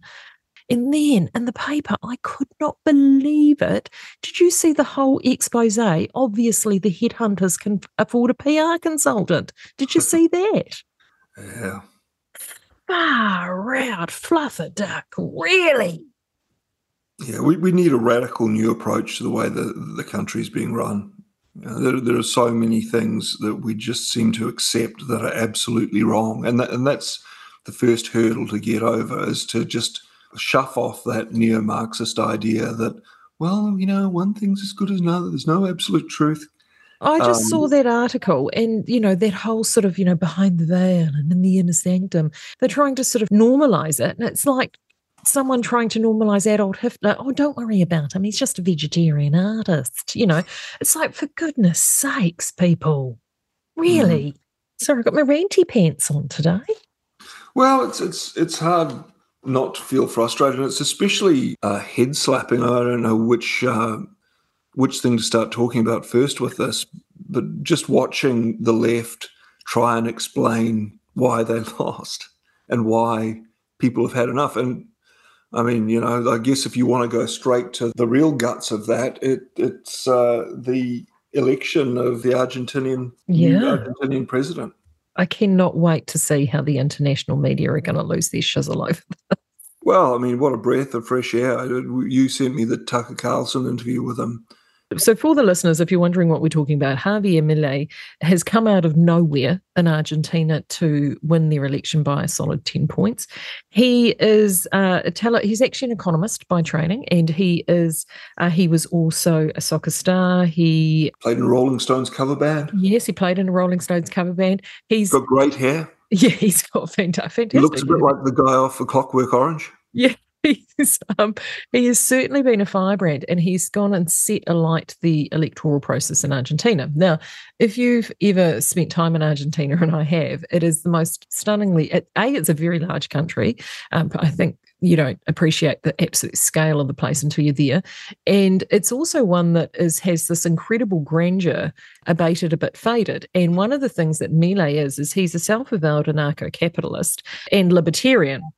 Now, depending on the media that you read, some say far-right radical activist, but anyway, he considers himself a libertarian, and I say libertarian with little L, not big L, and an anarcho-capitalist, and he is deathly allergic to communism and socialism, and he's now gone and swept to power in Argentina on the back of an absolute deep frustration of ongoing socialist policies that have led to rampant inflation. So currently 143%. So finally, the people have had enough. He has come out of nowhere to sweep the election on the back of the vote of a lot of youth voters. If you want to know the amount of time, obviously, it takes to swing young people away from the perils of communism, it obviously is 100 years, because that's how long they've had socialism in Argentina. We hopefully don't have to wait 100 years. And a lot of younger people and you'd know this because you've got a couple of them parked up here, couple of them parked up there. Plenty of them know that they're getting lied to at school. I mean, it's a traumatic experience, and it's one a lot of New Zealanders shy away from. You can see it when you start doling out a few facts after they tell you you're a conspiracy theorist. You say, look, you don't need any theories. Here are some numbers. And they all but put their fingers in their ears and say, la, la, la, la, la. But when you do take one of those cards out and go, well, that's not true, and the people who told me that knew it wasn't true, then the whole house of cards collapses rather fast. And I mean, this is what's often criticized in the freedom movement, is that, you know, they believe some things which seem kind of way out. And it's because, well, once you get a pretty good idea that the government knew that there were going to be heart issues with the vaccine they were calling safe and effective, they threatened doctors to the extent that people who presented with such heart problems were told maybe they had anxiety or it was all in their imagination, then it's natural enough to think, well, what else are they bullshitting me about? You can mock people all you like, but a far more effective technique is to present contradictory data. Speaking of contradictory data, did you catch Paul Brennan's interview? He did a catch-up interview with Guy Hatchard on Monday. Did you catch that? I didn't catch that. No, it's on my to-do list. Yeah, it's really good. But one of the things he just happened to drop in there, and it was breaking news at that time that he did that interview, was Moderna have just the regulators have just come in and trashed a trial from Moderna that they were doing on an mRNA vaccine for Epstein-Barr virus, which some people may know as mono. There was 200 odd people in this trial, and someone developed myocarditis. And the regulators came in, shut it down, junked it, and said, no, not going any further. Now, isn't that interesting how they've gone in, absolutely done that with that trial? I mean, is this because they've now learned a lesson?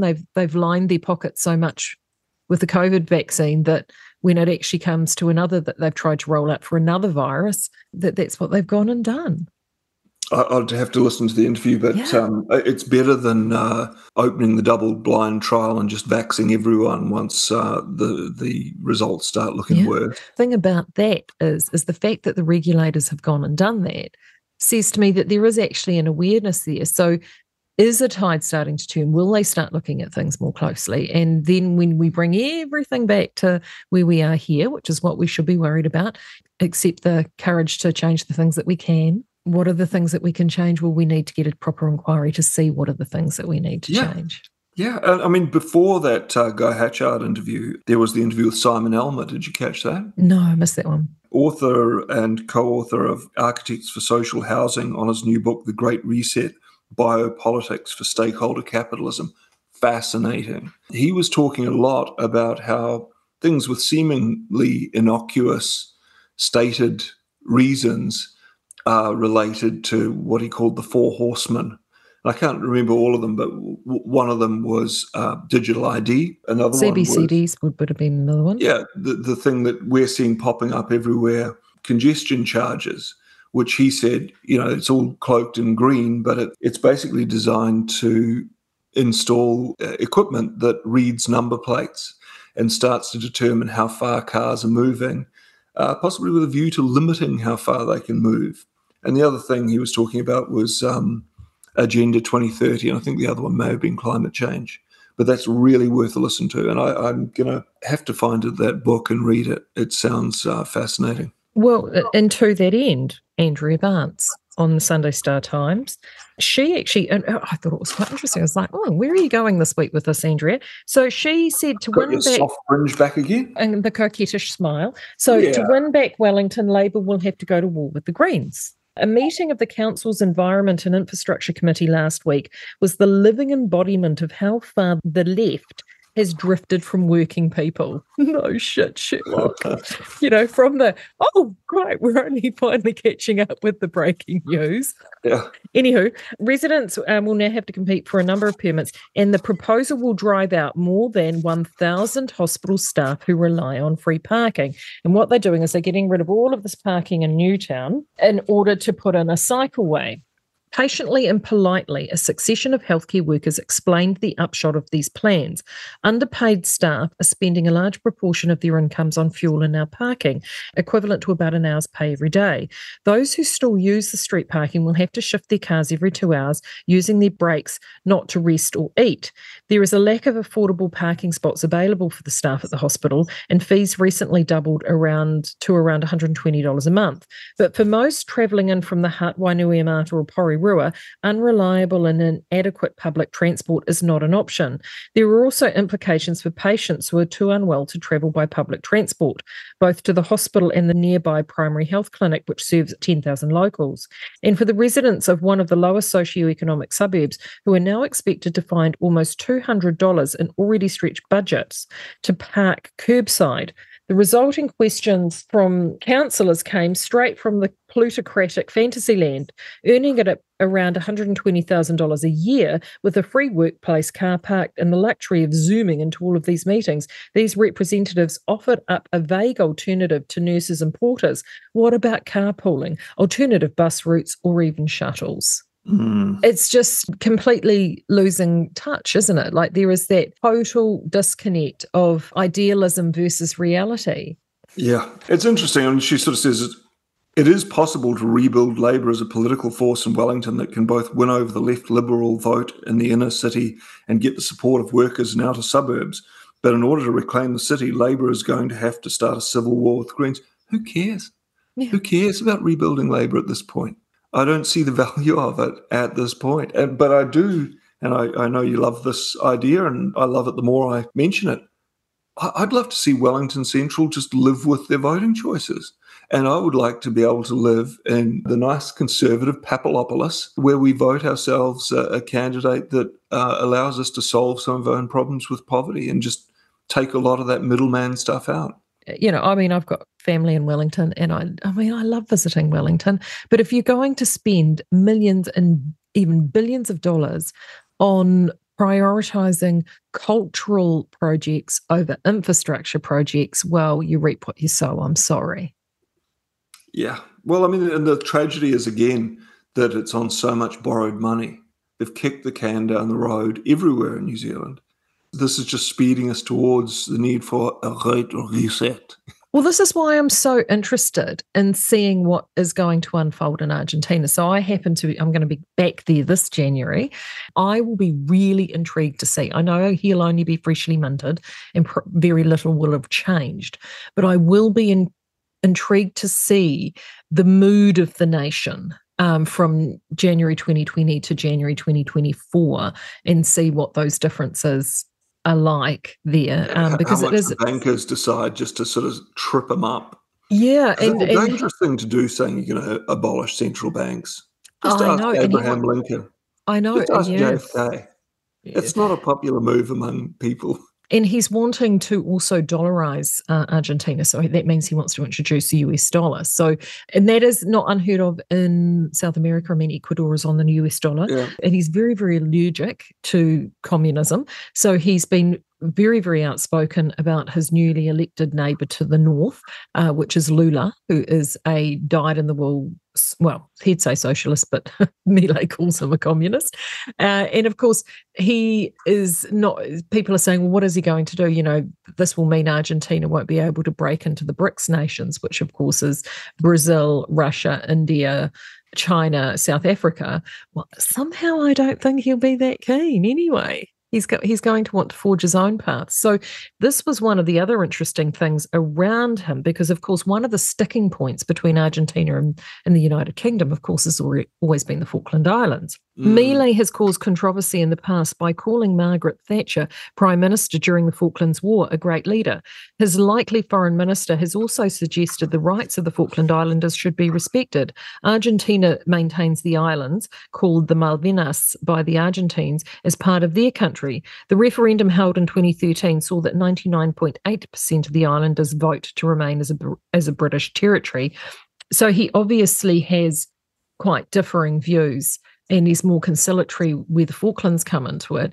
So I will be fascinated to see how things progress in Argentina, because we've already seen it with Viktor Orban in Hungary, that you can make reforms and see success. Now, he's done it with a supermajority in his first term, and he's now had a couple of successive terms to get in to do it.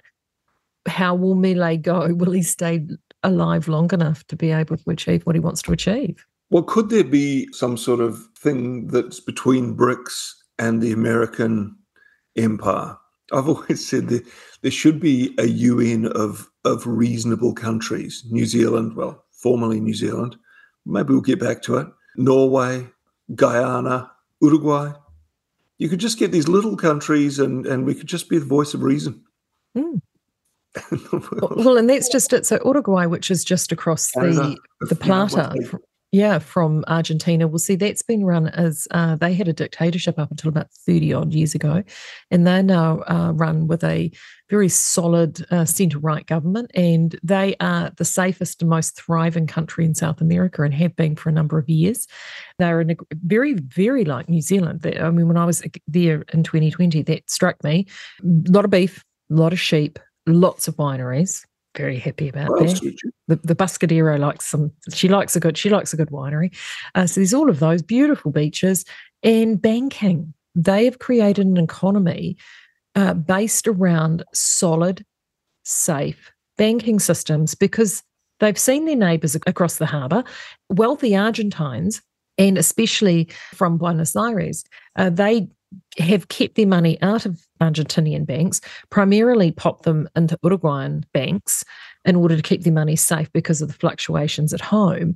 And many of them hold property in Uruguay, so then they can bounce between the two countries. And we're talking a ferry ride here, people, so it's not a big ask. So then if you have two countries that become very economically stable together like that, I think, South America is an underrated powerhouse. And you've got leaders like Milei who just look, to the north, to that country that you've spent time in Venezuela. And he's looking at that going, we're not going to be that. Yeah, well, what worries me always is if they're left to their own devices, and, studies show that humans belong in groups of about 200. We can self-organize without needing complex punitive leadership. Things are just fine. We can work out our problems. We don't need government. And I've argued in the past, this was one of the main reasons that the government had to jump in and smash the Wellington protests at Parliament, because you had these people looking out for each other, cleaning up rubbish, stopping crime, solving disputes. And it was just right in their face, right in Trevor Mallard's punchable nose, right under it, that humans are just fine without you guys dividing us up so you can rule us. And so it had to be smashed. Do you think Trev will come home, or will he be clutching on to his Guinness and... it's an embarrassment that man is representing New Zealand. I will be intrigued to see whether they recall him. It was pretty well, I hope they do. I hope they do. He's a disgrace. It embarrassed me that Damien O'Connor was representing New Zealand at APEC. The thought of Chris Hipkins being sworn in again as Prime Minister stings like an anal fissure, to quote George Costanza's father, Frank. I just want them to go away. You also read that big bleating article by journalist Michelle Duff, who wrote a biography of Jacinda Ardern in 2019. And just listen, again, it gets back to just listening to them flap around, trying to make excuses. What she arrived at was misogyny. It's misogyny. I know. And also, too, the greatest thing that she was most worried about with this new coalition coming in was the identity of the parliamentarians.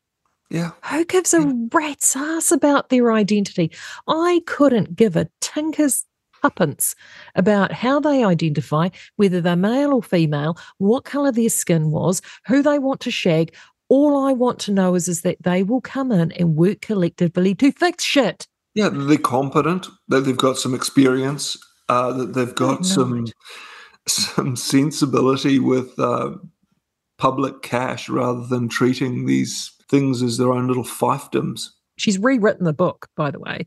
Most of our listening audience here probably did what I did in a bookshop and turned Ardern, because that was the book that sparked the turn Ardern craze.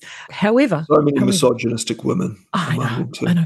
She's updated it and put in chapters in regards to how she went from being a deity to a demon. Javier Milei made a really good point about this, and I thought about Jacinda Ardern while I was listening to it. He said, in order for socialism to work, government has to be omnipresent, omnipotent, and omniscient. So they have to know everything, be everywhere, and see everything. And that was her aim. We are your one source of truth. Because our faith in God has ebbed somewhat as a society, it's more difficult for people to understand that these people want to play God. They want to change the weather through their little financial instruments. They want to play God, and they despise the idea that there's any external morality outside what they themselves designate. Actually, and as well as the hand-wringing that went on around how long the negotiations are taking, and, the PR puff pieces around how fabulous the headhunter HQ is, the other thing that both you and I noted on this end was the climate catastrophizing that appeared. I skim read a lot of these because a lot of the science I know is your wheelhouse more than mine. It was very exciting, listeners. Marty and I got to catch up in real life this last week. It was very good. And we were quite good if we didn't talk about too much worky stuff. It was nice. It's mostly me talking to Mr. Marie. Yes, exactly. It was you two going off doing your bro bonding. One of the things that we did talk about, though, because we both live within proximity of the ocean. Did you see the one about the banks and the environment in terms of the profiteering with the banks? I only cut out to, there was the other one I saw was public buy-in with response to climate change essential. With the Auckland floods in January followed hot on the heels by Cyclone Gabrielle, the reality of climate change has now really hit home for many, said the report's author, WSP fellow Carly Mercer. Carly, the goddess of destruction of our economy, maybe? And a technical principal, Gemma Greenshields, also from WSP, that wrote the report, saw public buy-in as essential for lasting solutions. It's much easier to have those bold conversations when people are in a warm, dry home than when their houses are full of water. So what we're trying to do here is have a bold conversation. Yeah. I want to have the contrarian view. I don't want to be portrayed as someone who doesn't care about the environment or supporting oil companies, because I think, well, it seems to be mostly a plan driven by bankers that makes me suspicious that it's just about impoverishing people and controlling them. Well, funny you should say that. Funny you should say that. Sunday Star Times, in the business section, banks change lending policies in the face of global warming. Yeah, whatever. Yeah. Banks' climate policies reveal the impact of extreme weather on lending and the market power of the green borrowers, Rob Stock reports. One, they're zeroing in on flood-threatened properties. ANZ, Bank of New Zealand and Westpac are developing tools to be able to identify flood and climate-threatened properties. On what basis in benchmark and science are you basing these models, ANZ, BNZ and Westpac? As yet, the chief executives of the banks say their organisations have not started turning down home loan applications on homes at a greater risk at flood. However, they all say that when insurers won't insure an individual home, they won't lend against it. That could leave the homes as stranded assets and the owners could find it hard to sell. If you've got some numpty who's creating a model for a tool for a bank to decide who gets lending based on the geographic location of your property with some sort of weird and wonderful generic formula for increase of sea rise, and they're basing this on a faulty model that the likes of Peter Foster in that interview with Jaspreet and Don had already said is not based on good maths, and here's why. Could you imagine the catastrophe that will create, which is why it's so important? Do you imagine that it's accidental? Look, I tend not to want to go and dive down there as much as you do. You're using that with fire in a lot of parts of America. Oh, you can't live here because you can't insure it. So you can't borrow on it. Yeah. And it's a way of herding people into areas that they want, potentially at least. Yeah, potentially, which is why I think that it's really, really important that we need to make sure our voices keep getting heard with our elected representatives to actually push back on some of this rubbish. Which is why, again, I look at places like Argentina and places like Hungary and places like Uruguay, who are actually good, stable, working economies and communities, because they're not buying into all this horse shit. The thing is always, well, what's the next punch? If you dodge a punch, you don't want to spend too long congratulating yourself because there's another one coming. If you're not thinking, well, where's the other punch coming from? It can crack you right on the chops. Yeah, indeed. The other thing too is, did you see some of the migration numbers that have been popping in and out over the last little bit? Yeah, it's the solution to the problem, isn't it, rather than helping? And this is where Hungary's committed that cardinal sin of encouraging Hungarians to have babies rather than importing angry military-aged men from incompatible cultures. Oh, I know, and their tax policy is radical. I'm digressing now into the interview I did last week with Zsolt Hedershy. One of the things that Zsolt and I didn't get to talk about was the university system, and that is fascinating. And we talked about it when we were together this week. So we touched on the family policy and a bit on their tax policy. And if you haven't caught the interview, definitely listen to it. But one of his flat tax rate, 15%. He's very, very concerned about their inflation rate. He said, New Zealanders complain it's sort of 7% and he said ours is, 20, 22%. Bearing in mind the Argentines are 143%. So, comparatively, ours really isn't that bad. But what we didn't talk about was the education reforms. And this is really clever. What he didn't do is that he didn't go in and completely carte blanche eviscerate universities or institutions in terms of education. He created parallel structures. So within primary and secondary education, he went, which was very, very state controlled, bearing in mind it was only 30-40 odd years ago that Hungary, 30-ish years ago that Hungary was a communist state. So you can imagine how utilitarian the schooling system was. He then went to the Catholics and the Calvinists and said, I'd like you to get back involved into education, and which, as we know, that both of them, particularly the Catholics in this country, are very strong in education. So 30% of all schools now are faith-based in Hungary and provide schooling on classical liberal arts principles, so Western philosophy-based Enlightenment principles. And in the universities, instead of changing the structure within universities, because he could see that that's still a stronghold for those neo-Marxist ideologies there, and they always have been, that's been a place where a lot of them live, he then created a program that ran from zero all the way through university that took all of those Enlightenment principles of art and culture and liberalism and the like, traditional education, and you could filter it all the way through from primary school, all the way through to high school, into university, even if you attended a mainstream university, but you could do these extra courses and programs that actually gave you an alternative education. And he left it up to the people to decide which system he wanted to go to. Wow. Shocker. Yeah, wouldn't that be great? Wouldn't that be great if you could choose where to send your kids and have them receive a grounding in philosophy and then moving on through? If you could choose a school and take your funding with you, the old bulk funding model. Yeah, so it'll be interesting to see what comes out, and I hope that we get back on track. But I hope that the trek isn't leading us the same place it always has, because as I said, we really do need a radical new approach. And I think part of that has to be between New Zealanders without necessarily the government growing between us like a cancer. We've got to start doing our own thing more. Yeah, we do. We do. And the government has to get out of our way. Yeah, exactly. In the paper, we noted, we talked about it earlier, how a couple of the columnists used the International Day of the Child as a way to put a highlight on what was going on over in the Middle East, and full credit to Tracy Watkins. She chose not to do that, and she talked about Baby Ruth. So, definitely big ups for Trace.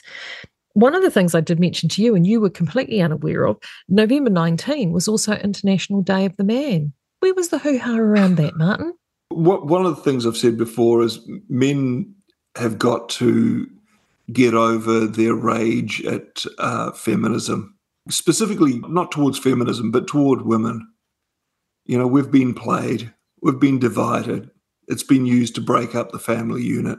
We've got to kind of get over it and return to our masculinity and allow women to return to their femininity. And I've noted before, this happens within our little movement. People might have noticed this about, for instance, the way we communicate. It's very respectful. It's not flirty. It's not overly sexualized. It's the way men and women should speak with each other, right? It's a grown-up conversation. It's a grown-up conversation. I had that thought at one point where I thought, man, it's a shame that, men are no longer seen as the leaders of the family. It would make things easier. And I thought in the next instance, maybe you need to just do it. Just step up and, take your lumps, but just set a good example and hold yourself to a standard. And as I go back to, God grant me the serenity to accept the things I cannot change, the courage to change the things that I can, and the wisdom to know the difference. Yeah, it's good advice. It is good advice. What highlighted it, because I had a bit of time to read there, I subscribed to the Australian Spectator and Mental Health and the Christian Mad by Greg Bonder. And, he was talking about how was amazed at how there was no great hoo-ha for International Men's Day. And he talked about his concerns around suicide rates for men. And this is something that Mike King has been talking about for a long time. John Kerwin, I know, has done a lot of work in this space. Men are 3 to 4 times more likely than women to die by suicide. There's around 2,500 men died in Australia of suicide in 2022 compared to 794 women. And what they did is they created just a quiet show of sort of respect up at Canberra, and they placed shoes, a single shoe for every single man that took their life in Australia. And, that's quite a powerful statement. And again, it's something that no one wants to talk about. I mean, there has been a demasculisation of men. And again, unconstrained and constrained visions. Human nature is human nature. And if you're trying to change the nature of men by this hyperfeminisation, this is hypersexualisation. Yes, yes. Just giving, porn. You've done some great interviews on this in your show. The corrosive effect of pornography, it developing that reflex in you to seek out titillating things to look at. And if you go to the gym, you can spend a lot of time averting your eyes. And that's the right thing to do. It leaches energy out of you. So if you're a bloke out there, a few days back, 19th, there you go, International Men's Day. And if you are, if you're someone who's struggling, talk to people and understand things get better. There's that horrible story about some guy who jumped off the San Francisco bridge. There's been a few of them, and they all said two or one, as soon as they left the edge of the railing, they realized they were making a horrible mistake, a terrible mistake. Again, this is something I would like to do at a community level. It's like, well, let's have 0 suicides in this neighborhood. If you're struggling, come and have a chat to this group of people, and let's give you a purpose. We've got some missions we need some help with. You're needed. And one of the key factors in that article, the Spectator article, was disconnection with community and loneliness. And as you said, a lot of men have been, it's more acceptable now to break families up. I get this feeling that people are not working as hard to save marriages as they once were. Yeah. No, like marriages become disposable. Yeah. Yeah, and you've got to burn your ships in a sense, and if you've got to just take divorce off the table and guts it out. And now I realise that every single situation, you've got to make better choices about who you marry in some cases. Yeah, that too. Yeah, but also too, it's there are times and differences. You do have to work it out. Gad said, and when we talked about the sad truth about happiness, he had 2 sort of main things in terms of happiness, but the biggest one is around your choice of life partner is crucial, absolutely crucial. And again, not being together, the disconnection that people feel by not actually physically being in the same place as each other. Like, we had a great catch up, even though we were only there for a little over 24 hours. It's so nice for the 4 of us all to get together and have grown-up time where we can just shoot the shit, actually be physically together in the same place. That makes a difference. Communicating over a screen is not the same. And again, the pandemic normalised that. Yes, there are some conveniences, but it is not the same as being in person, which is where things like churches and community groups and hobby groups and sports clubs, those were all the fabric of our communities through the 20th century, and they have been eroded in the 21st. Yeah, singing together. God knows what we lost when we stopped doing that once a week, getting together with some other people and having a good old sing. Yeah, so it's there's plenty of areas that we could rejuvenate with great effect, I think. Hey, I've got a good news story. Oh, go you! What have you got? The battle on to bring Upham story to film. Did you see that? No, I did not. So is this Charles Upham? Oh no, it was in yesterday's paper. Yeah, Charles Upham. And man, can't wait for that. My wife and I used to work with his granddaughter. I was in their family batch once, and I was looking at their bookcase, as I always do, because I love books. And I'm very fond of Somerset Maugham, who was a very popular novelist in the early part of the 20th century. Great writer. And I saw a Somerset Maugham book and picked it up and had a look in it. And in the front cover, it was it had Charles Upham, 1944. And I thought, man, this is the book that I'm holding in my hands that Charles Upham read to unwind on the way home from winning his 2 Victoria Crosses. And it was a great thing to hold, just thinking about that. So it'll be interesting to see how they've replaced the writer with a POM, which originally it was I think Tom Scott, who's an enthusiast and really keen on Upham. So that's a shame. It should really have a Kiwi director. Apparently, though, Peter Jackson only does World War One. Not World War Two. Oh, okay. Oh, well, that's interesting. It will be interesting to see whether who they will get to direct that. It's good to ponder on what those men did. However, you might argue at the futility of so much of war. What we have to do, it doesn't require nearly the sacrifice and is no less urgent in terms of safeguarding the freedoms of ourselves and our families. So be a little bit bold, people. Speak out. Yeah. Katie Hopkins had a little, one of her many little reels this week, and she was having a bit of a moan around people that, and we get this in this community because we certainly get this on this station. I mean, you're not always going to hear stuff that you agree with all the time.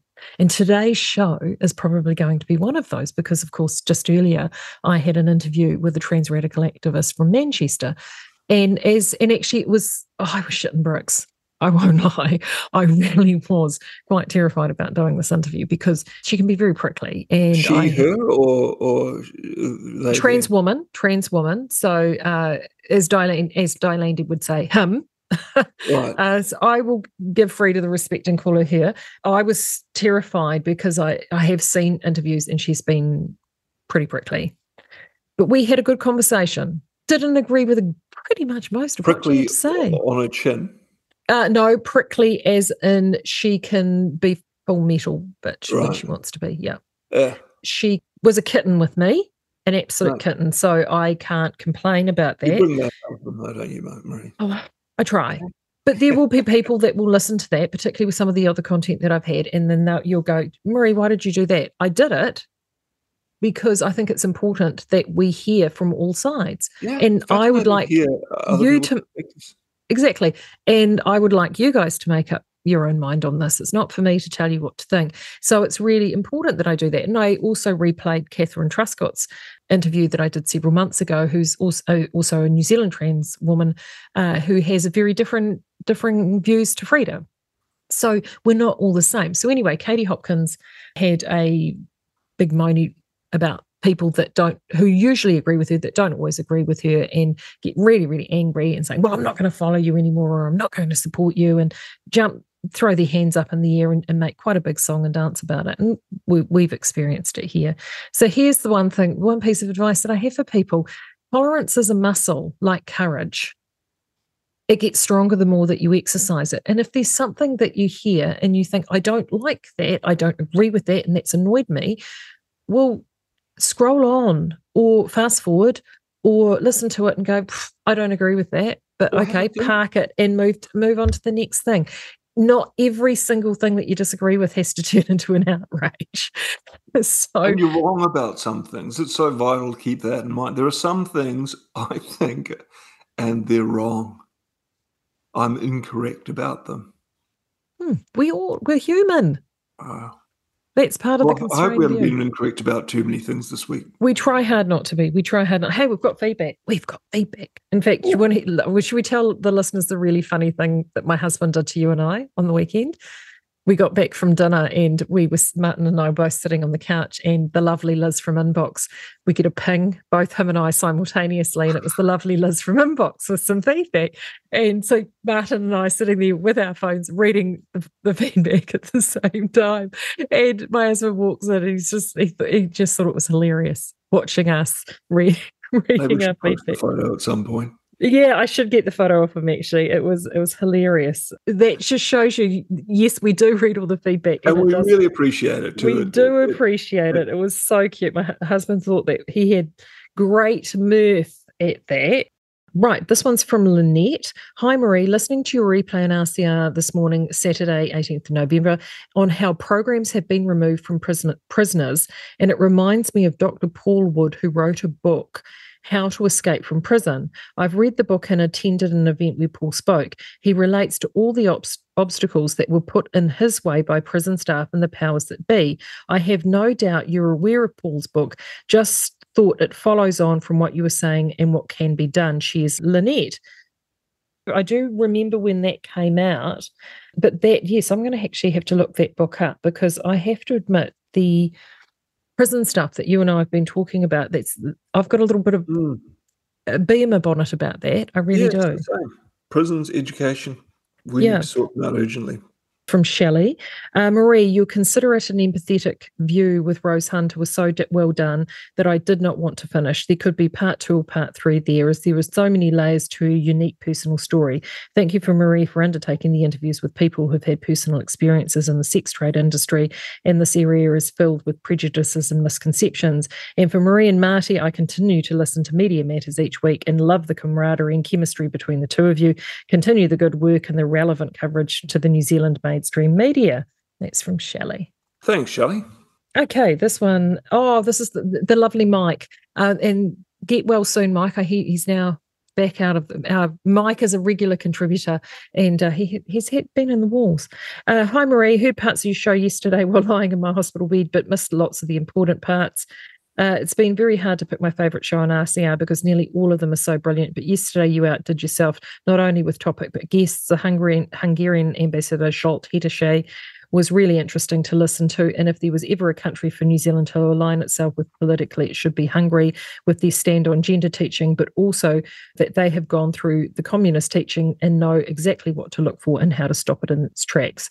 Then you and Marty had the most amazing talk about what is going on politically by informing us with news clips, and I was totally blown away with what the government members and the media are getting away with by either omitting or what's happening straight under our noses or just straight out lying about it.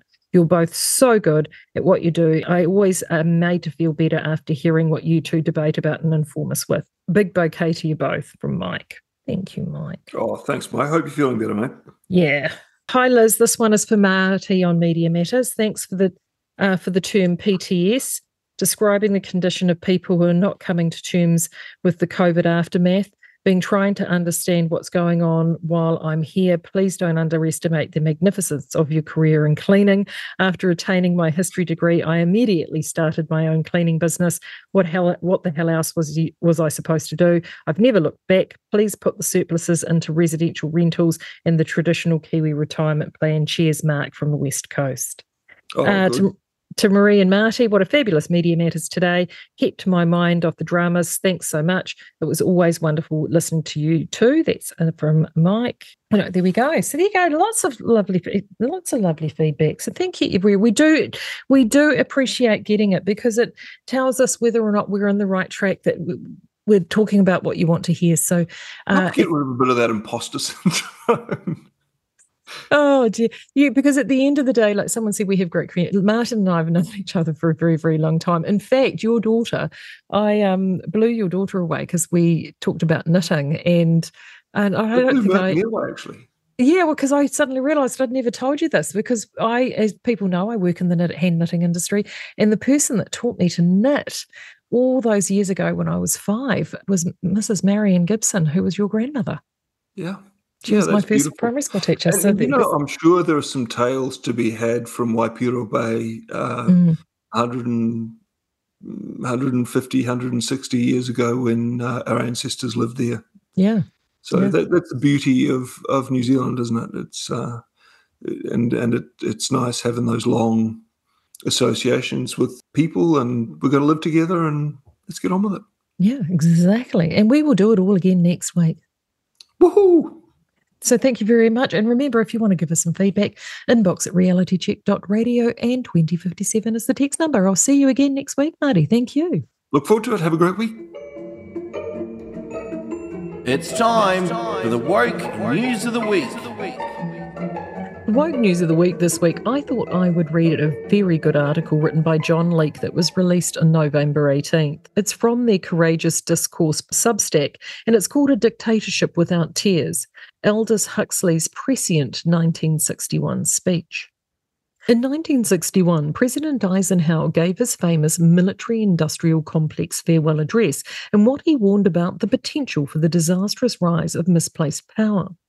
During the same year and in the following year, Aldous Huxley gave a series of talks at different institutions in California, including the UC Medical Center in San Francisco and the University of California, Berkeley, in which proposed that in future, tyrants would no longer use terror in concentration camps, but far more refined methods of inducing servitude of the citizenry. Tapping into the understandable desire for comfort, security, and pleasure, the new dictators will obtain the consent of the governed by inducing them to enjoy their servitude.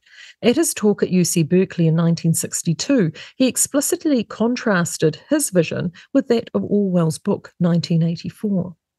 And here, I would like briefly to compare the parable of Brave New World with another parable, which was put forth more recently in George Orwell's book, 1984. Orwell wrote his book between, I think, 45 and 48, at the time when the Stalinist terror regime was still in full swing, and just after the collapse of the Hitlerian terror regime. And his book, which I admire greatly, it's a book of very great talent and extraordinary ingenuity, shows, so to say, a projection into the future of the immediate past, of what for him was the immediate past and the immediate present. It was a projection into the future of a society where control was exercised wholly by terrorism and violent attacks upon the mind-body of individuals. Whereas my own book, which was written in 1932, when there was only a mild dictatorship in the form of Mussolini in existence, was not overshadowed by the idea of terrorism. And I was therefore free in a way in which Orwell was not free to think about these other methods of control, these non-violent methods, and I'm inclined to think, to be the scientific dictatorships of the future. And I think that there are going to be scientific dictatorships in many parts of the world. Will probably be a good deal nearer to Brave New World pattern than the 1984 pattern. They will be a good deal nearer not because of any humanitarian qualms of the scientific dictators, but simply because the Brave New World pattern is probably a good deal more efficient than the other. That if you can get people to consent to the state of affairs in which they are living, the state of servitude, the state of being, having their differences ironed out and being made amenable to mass production methods on a social level, if you can do this, then you are likely to have a much more stable and lasting society, much more easily controllable society than you would if you were relying wholly on clubs and firing squads and concentration camps.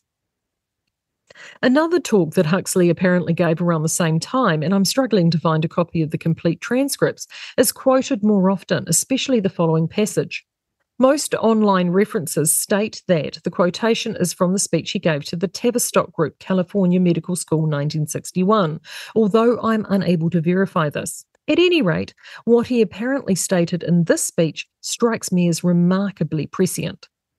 There will be, in the next generation, also, a pharmacological method of making people love their servitude and producing dictatorship without tears, so to speak, producing a kind of painless concentration camp for entire societies, so that people will in fact have their liberties taken away from them, but will rather enjoy it, because they will be distracted from any desire to rebel by propaganda or brainwashing enhanced by pharmacological methods, and this seems to be the final revolution.